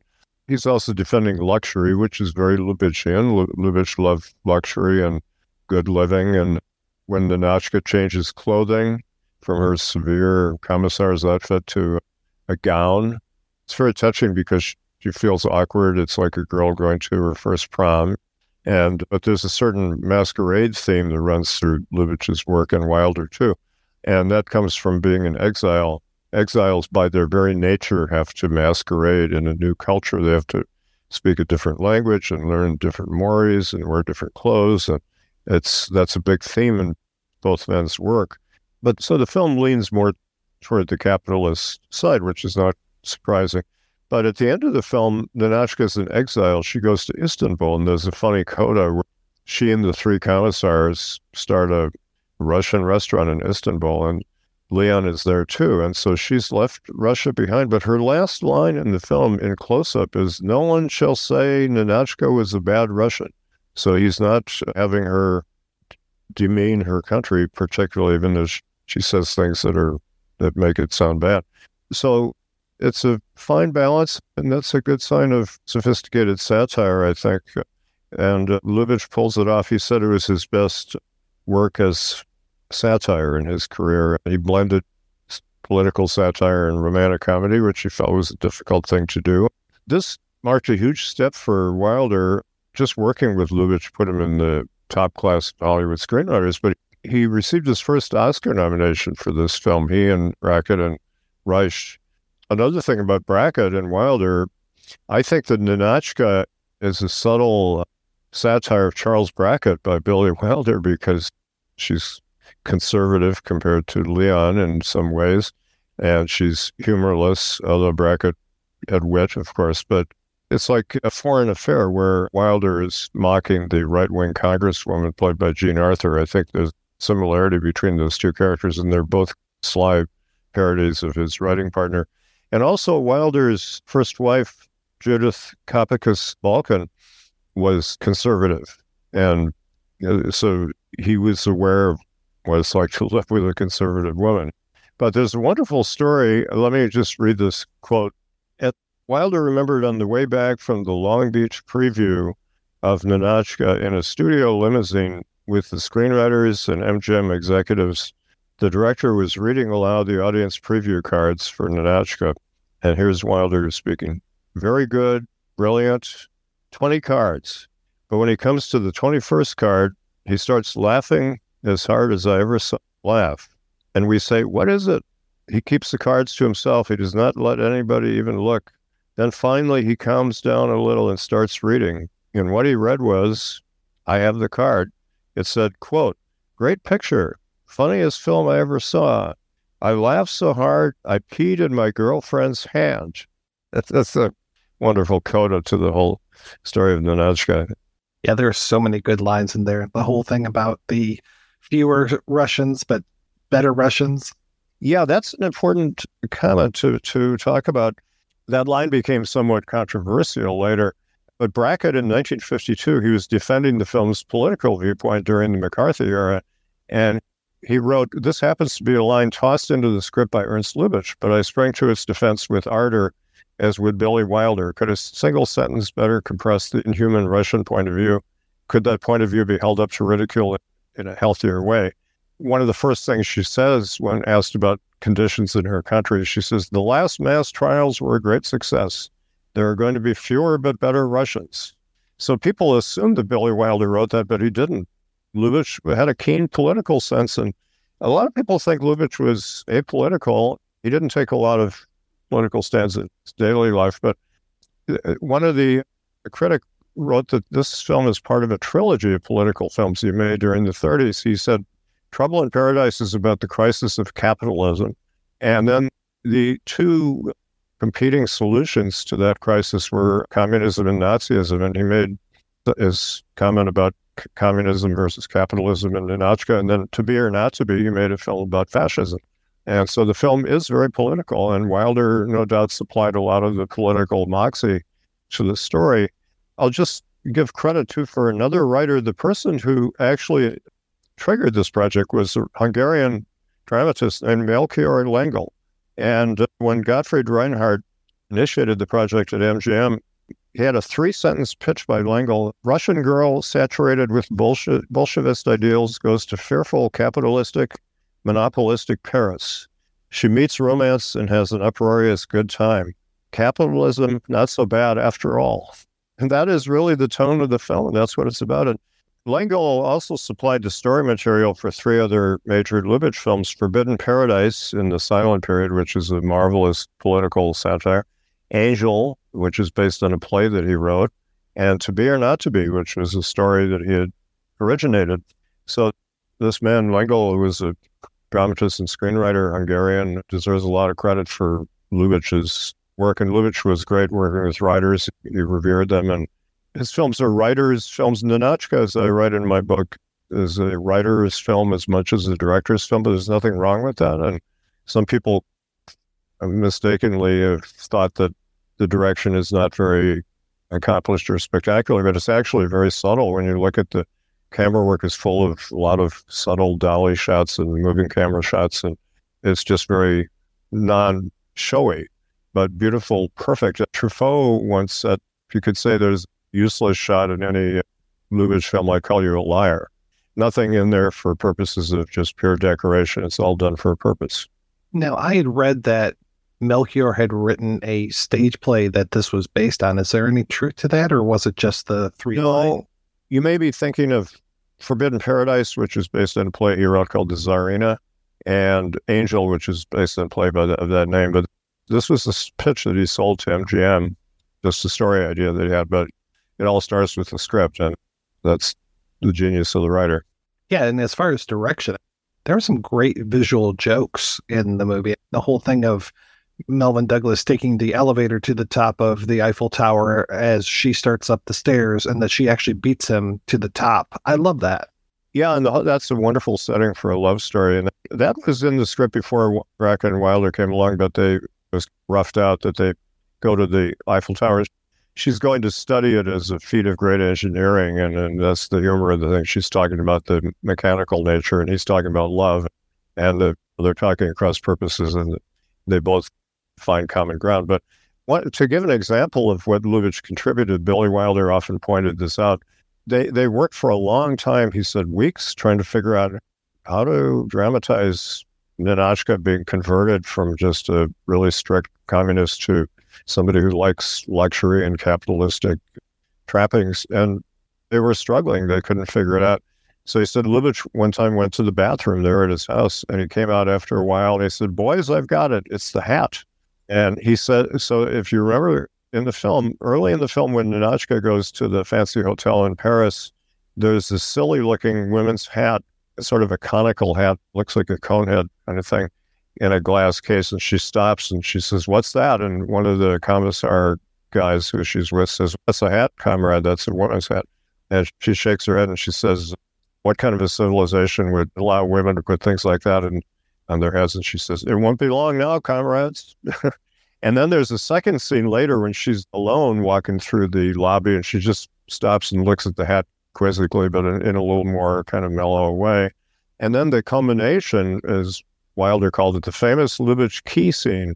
She goes into her suite at the hotel and she locks the door, and she goes down on her knees and in this dresser, and she pulls out the hat. She's bought the hat. We never see her buy the hat. That's the kind of Lubitchian ellipsis.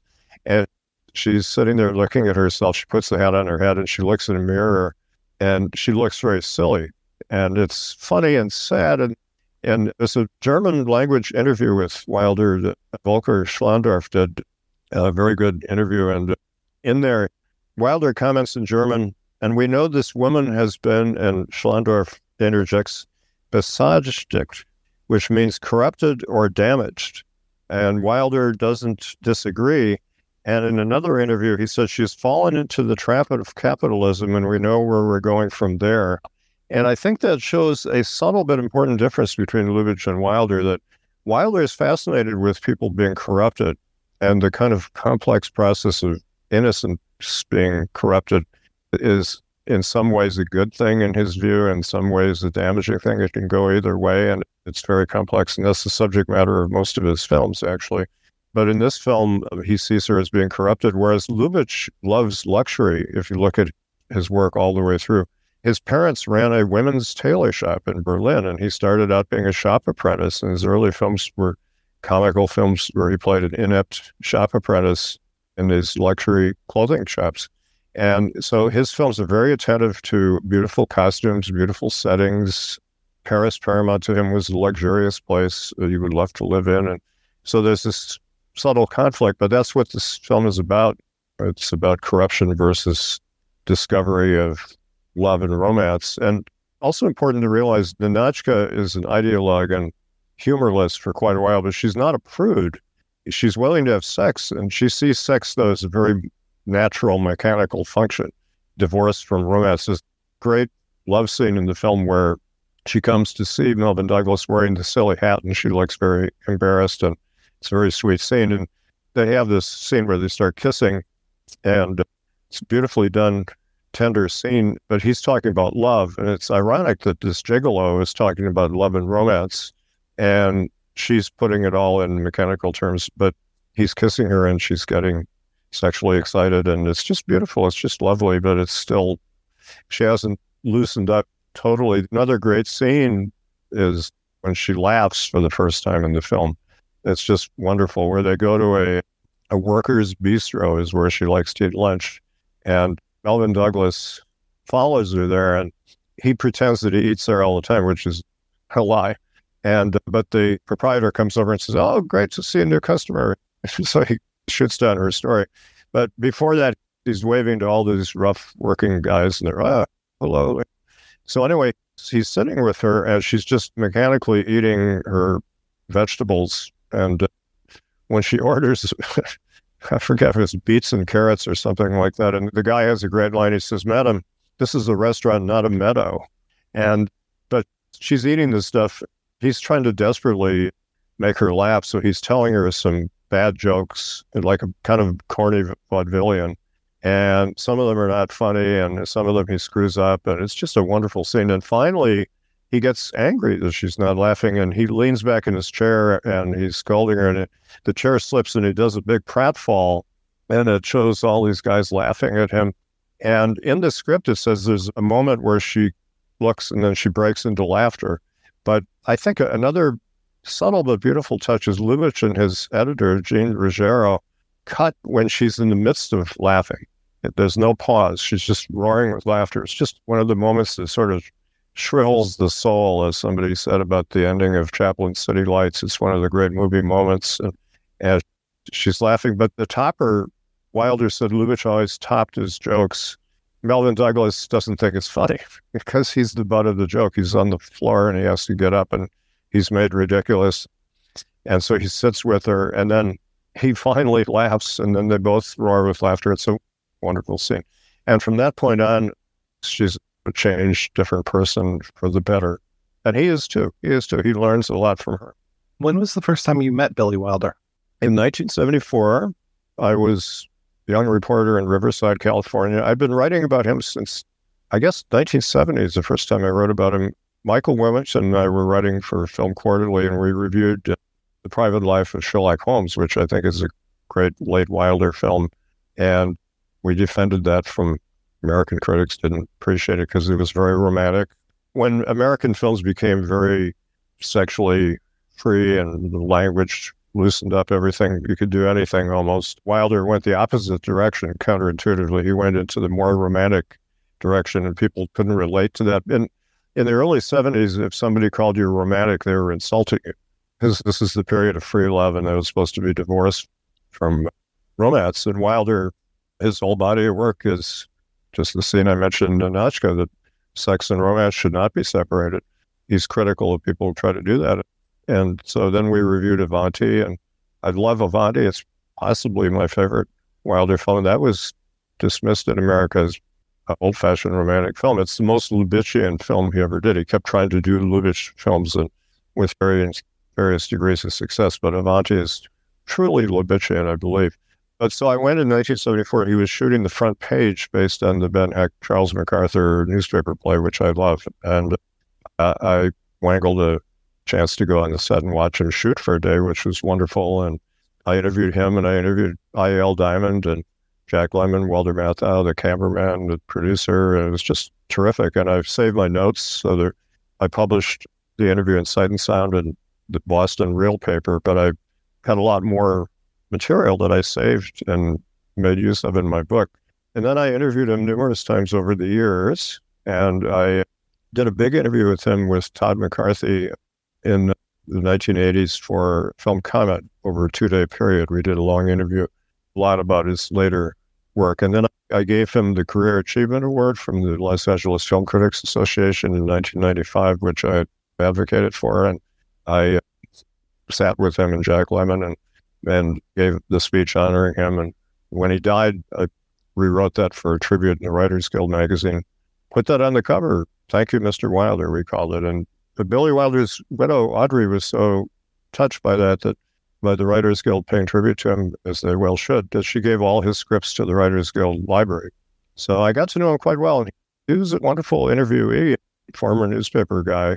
It's one reason we got along, because old newspaper guys get along. And even when I was 27, I was an old newspaper guy. I've been doing this since 1960. And it's like when I met Samuel Fuller, he and I clicked immediately too. We talk the same language. And I knew Billy Wilder's work really well, so we had some really good talks over the years. But anyway, it was really a treat to dig into his life and work. In both the Lubitsch and Wilder books, I wrote them partly because they're fun. And there's nothing more fun than writing a book on Ernst Lubitsch. It's just such a pleasure. When I wrote my Frank Capra book, which took 7.5 years, it was a great challenge and very engaging on a craft level, but very sad, very tragic, because his life was a real tragic failure after 45 years of success. He had 45 years of downhill failure. But Lubitsch was just a joy. But I wanted to see all these films that have not been seen widely in America. until recently, actually. And I'm now working with Kino Lorber doing audio commentaries on a lot of Lubitsch's German silent films. We've been doing, I Don't Want to Be a Man, The Oyster Princess, When I Was Dead, which is an unusual black comedy he made in Germany, and some other ones too. And Madame du Barry is coming out eventually. And a lot of these films had not been seen much in America. And I went to Europe twice to see Lubitsch films and wanted to cover his entire body of work. His books before that on Lubitsch, most of them either about his German work or his American work. Most people just knew his American work. And I felt you couldn't understand him fully unless you could encompass both in one book. And I started actually writing, I thought it was a clever idea to write a book on Lubitsch and Wilder together. And so for about a year, I was doing that. And then I realized, first of all, it would be way too long because they both had huge careers, but also they were as different as they were similar. There's strong differences too. And so I put that aside. And when I finished Lubitsch, I went back to Wilder and spent 2 or 3 years, whatever it was, finishing that book. And that was a real pleasure too, to see his German films. So I went back to Europe to see some of his films, to go around where he came from, and just like I had done with Lubitsch, and also to see a lot of the Hollywood films that were neglected, Wilder's films. So I wrote about the whole body of work again. Also his journalism, since I'm a journalist, and Wilder, very important part of his life was he was a journalist in both Vienna and Berlin. And when I was doing my book, there are two books on his journalism, one Vienna, one Berlin, both in German.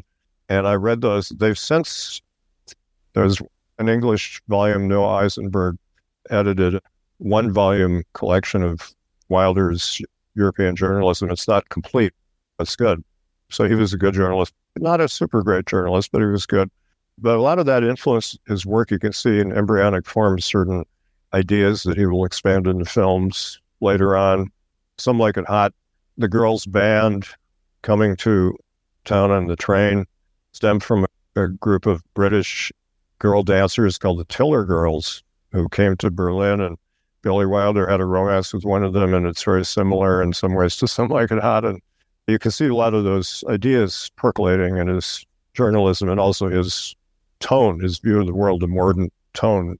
But I had a wonderful time working in his work because I've just adored his work for a long time. But it's an attempt to make people see him in a different way, and I think it's helped to do that.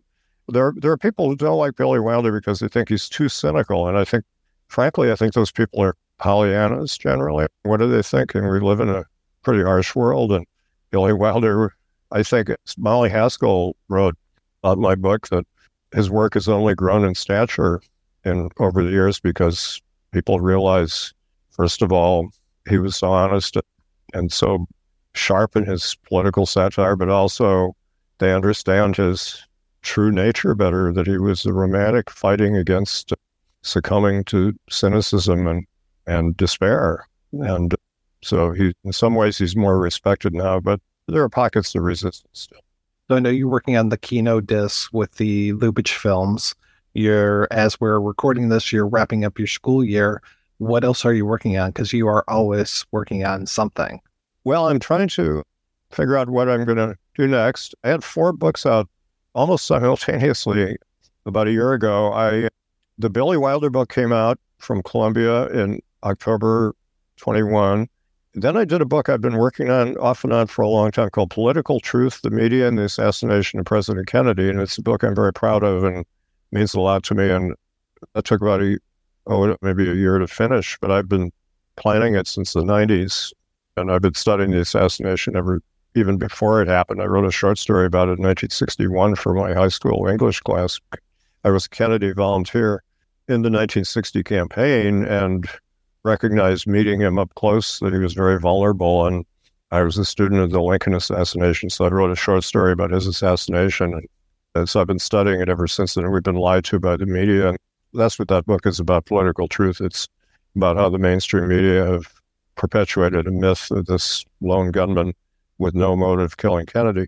I had written an earlier book called Into the Nightmare, My Search for the Killers of President John F. Kennedy and Officer J.D. Tippit. So that's actually my main interest in life, is the Kennedy assassination. Whether I'll do another book on that subject, I don't know, but I keep researching it. And then I also in that period around 21, 22, I had a new edition of my book, Whatever Happened to Orson Welles, A Portrait of an Independent Career. I added a section on 2 Welles films that had come to light since the book was first published. The Other Side of the Wind, his testament film on Hollywood, which I'm in as an actor, and I helped complete it. I was one consultant on the completion. And also Too Much Johnson, his early film that miraculously was rediscovered in a warehouse in Italy, a pre-Citizen Kane film that he did. And then I did a little book on the Coen brothers called The Whole Darn Human Comedy, Life According to the Coen brothers. So I was working like a demon, getting 4 books out in one time. And I thought I'd take a little break after that and regroup and try to think of what I'd like to do next. I think you deserve a little bit of a break after that. Yeah, that was a bit much. I like to work hard and I'm efficient, but when you're doing 4 at the same time, it's like the work overlaps sometimes. Which book am I working on tonight? I've got to do this and I've got to do this. So many tasks involved. Actually, there is a book that is in the works that I've been working on since then. My John Ford critical study that I wrote with Michael Willington in 1974, but actually we wrote it in 69 to 71, and we sold it to the British Film Institute Cinema 2 series. They had a very good 2 series of film books back then. But it didn't come out till 74 because the British publisher, Secker and Werber, claimed they couldn't find an American publisher. That's how low Ford's status was at the time, although that was not in the contract. So I get the book out. So it came out in 74, and we put a lot of love and blood into that book, and it was reprinted later, and then it went out of print. And so I had this desire to get the book back into print, and my colleague Mike Wilmington died in 2022, unfortunately. He had quite a good career. He was the critic for the Chicago Tribune for quite a while, and he also wrote for the Los Angeles Times. Taught me a lot about films and acting in particular. He was a terrific actor, and I directed him on stage in The Zoo Story twice in Wisconsin, where we came from. And so back then, I thought, John Ford is such a big subject, I need a collaborator to help write this book. So we did that together. And so I've updated that for the University Press of Kentucky, which I've published books with before on Wells and Hawks. And I've added a long, ambitious section on Ford's silent films, because we now have 27 Ford silent films in whole or in part. And back when we did our book, there were only about 12 known to exist. And we wrote about one in detail, Straight Shooting, his first feature. But there are enough in existence now, although a lot are lost, that I could provide an overview of his creative development, and with the help of other sources, and also having read some of the scripts of his silent films in his papers in Indiana, for example, and all the research I did for my biography, searching for John Ford. And then I did essays on 3 controversial topics about Ford. One is about Ford's view of race. Another is Ford and Irishness. And a third is about Ford's use of comedy. And people who don't like Ford often say, I don't like his comedy. I don't like the slapstick fighting, brawling, etc. So I think the comedy is very integral to his work. The tragedy and comedy mixture is so characteristic of John Ford and his view of the world that I advocate for that point of view, and I put that piece into the book too. So it's got a lot of new material, a lot of new photographs and frame enlargements. That'll be out in December. Professor McBride, thank you so much for your time. I always appreciate talking with you. Well, it's great to talk to you, Mike. It's you know so much, and it's always a pleasure to take your questions and hear your thoughts, and they stimulate so many things in my mind. So thank you very much.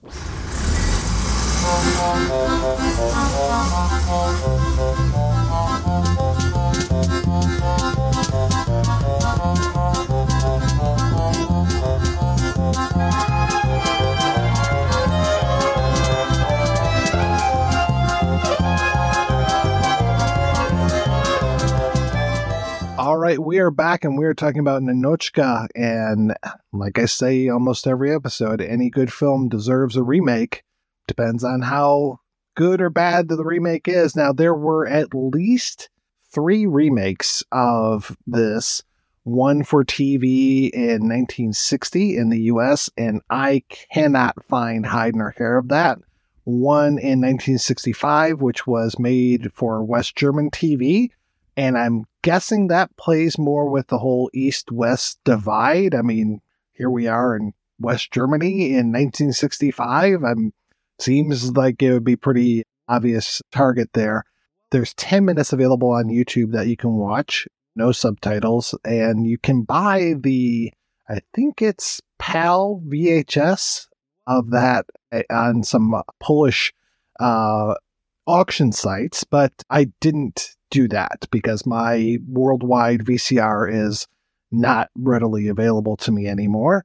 The one remake that you can find very readily is the musical Silk Stockings, which stars Fred Astaire and Sid Charisse, basically as Leon and Ninotchka. But man, oh man, do they change it radically, but at the same time, there are exact moments that are 100% from Ninotchka into Silk Stockings. And sometimes they'll even take a joke and they'll replay it in a different way. There's the joke of Melvin Douglas taking the elevator to the top of the Eiffel Tower while Ninotchka is walking up the stairs, and she manages to get to the top before him. Same thing happens in this when she comes to the hotel where the three emissaries are, and she's got her luggage and she starts walking up the stairs, and they're like, "Oh, you can take the elevator." She's like, "No need, comrade." And then, of course, she beats them up to the top. She's faster than the elevator. I was very happy to see Peter Lorre in Silk Stockings, but he doesn't get a whole lot of stuff to do. This was kind of that latter day, kind of chunky Peter Lorre. Didn't have the presence that he did before. I mean, this is prior to his work in those Roger Corman films, which I love, but yeah, he just didn't have a whole lot of stuff going on. And then I gotta say, Fred Astaire just didn't have the same vim and vigor as Melvin Douglas. I really like Douglas a little bit more as far as the performance. I think the performances is what really gets me with Ninotchka compared to Silk Stockings. The Silk Stockings, I haven't seen it in quite a while. I watched some clips online on YouTube, but isn't there a line in the Ninotchka where they mention Silk Stockings? Because then that scene is replaced in Silk Stockings is basically, it's the hat scene where you see Ninotchka trying on the hat. In Silk Stockings, you see Sid Charisse trying on the Silk Stockings, and of course she does a dance to this, which is essentially a striptease, which is quite erotic. And basically, in that day and age, for me, anything Sid Charisse did was erotic because she was a gorgeous woman and she was an incredible dancer. And she, I mean, you know, for anyone who is not quite sure of who Sid Charisse is, if you've seen Singing in the Rain, she plays in that fantasy scene that Gene Kelly has about, you know, Gotta Dance. She plays the gun mall, the gangster's mall, in that long extended ballet. She was a gorgeous woman and an incredibly disciplined dancer. But that scene, I did watch that scene in Silk Stockings where she's trying on the stocking. That's probably the most memorable scene of the whole film, I would guess. I didn't know there was a remake or three remakes until you mentioned it yesterday, Mike. So I didn't get a chance to see them, but I took it from your lack of enthusiasm when we were talking through email that maybe they weren't the best. But I'm intrigued by this Sid Charisse striptease, so maybe I will. It's like if there's something titillating. I mean, it's by no means is it a bad movie, and it was based on a musical that was playing. Cole Porter wrote the songs, so, you know, decent songs, not as good as the stuff that he would write when he was trapped under a horse or anything, but still some pretty decent songs. I like that they have the pre-Paris sequence with, here's George Tobias is back. He was the one that was refusing a visa to Melvin Douglas. In this one, he is basically playing the Bela Lugosi type character. He's the one that sends Sid Charisse to Paris to help out these three guys. The whole thing with the jewels is gone. It's basically, there's a composer that he wants to bring back to Russia, and the composer doesn't necessarily want to flee the country.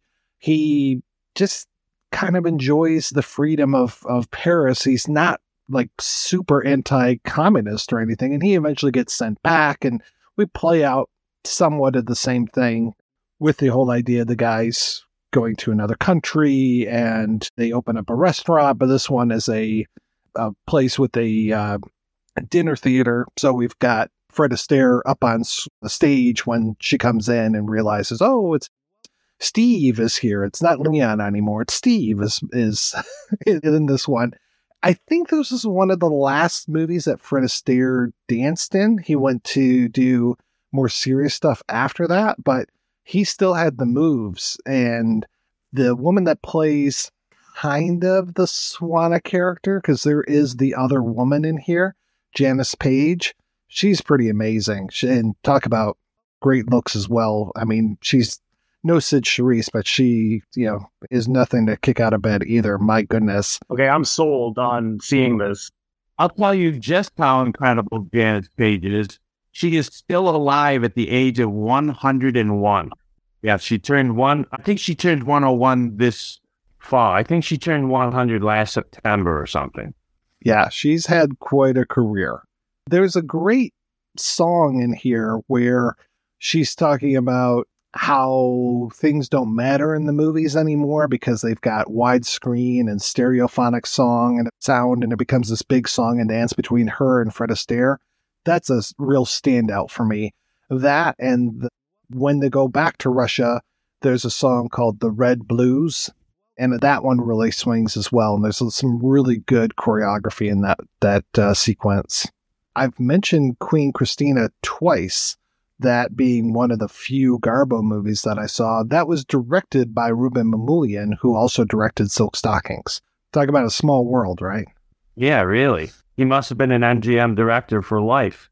There's some interesting things in here. Like, what makes the composer really mad is that they take one of his songs and they basically turn it into almost like a rock and roll number. The music that he's providing is for a film about Napoleon, and Janice Page is playing Josephine, and she's singing this song about being Josephine, and that really makes the composer mad because it's like a real hip number. But then when he gets to Russia, he basically brings rock and roll back with him, and that's when the Red Blues starts up, is when he's doing that in their apartment. And they have that same neighbor who walks through, and everything has to stop when the neighbor comes through. It's very, very, very cartoonish when that happens in a great way. I've seen that movie before, but I haven't seen it in many years, so I'll have to go and try to find it again. Yeah, it's not as easy to find as you would think, but it's definitely a lot easier than finding the 65 West German version or the 60 TV version. Though I did find a copy of the 1973 movie called Even Ninotchka Takes Off Her Panties, which was an adult film. I was very surprised when my search for that movie took me right over to X Hamster. I was like, oh, okay. And that was a Russian dub of the film. So as the credits are going, you can hear the Russian narrator reading that, because the Russians don't tend to subtitle as much as they tend to dub. So as soon as people started talking, I think I was hearing German, but I was also hearing Russian over it. So it was very, very odd, that one. That sounds like a winner right there. A man is mistaken as a pimp because he's going around with 3 women, and people think that they're his stable. No subtitles for that one either that I could find. So believe me, I've tried to find them. It doesn't sound like it needs subtitles. It's got a great poster, I'll tell you that too. All right, guys, let's go ahead and take another break and play a preview for next week's show. This little mommy had 5 kids. This little mommy couldn't have none. So her ex-con husband just borrowed one. And the fun has just begun. I've been taking these Huggies and whatever cash you got. Hold on, Nathan. We're gonna go pick up Daddy.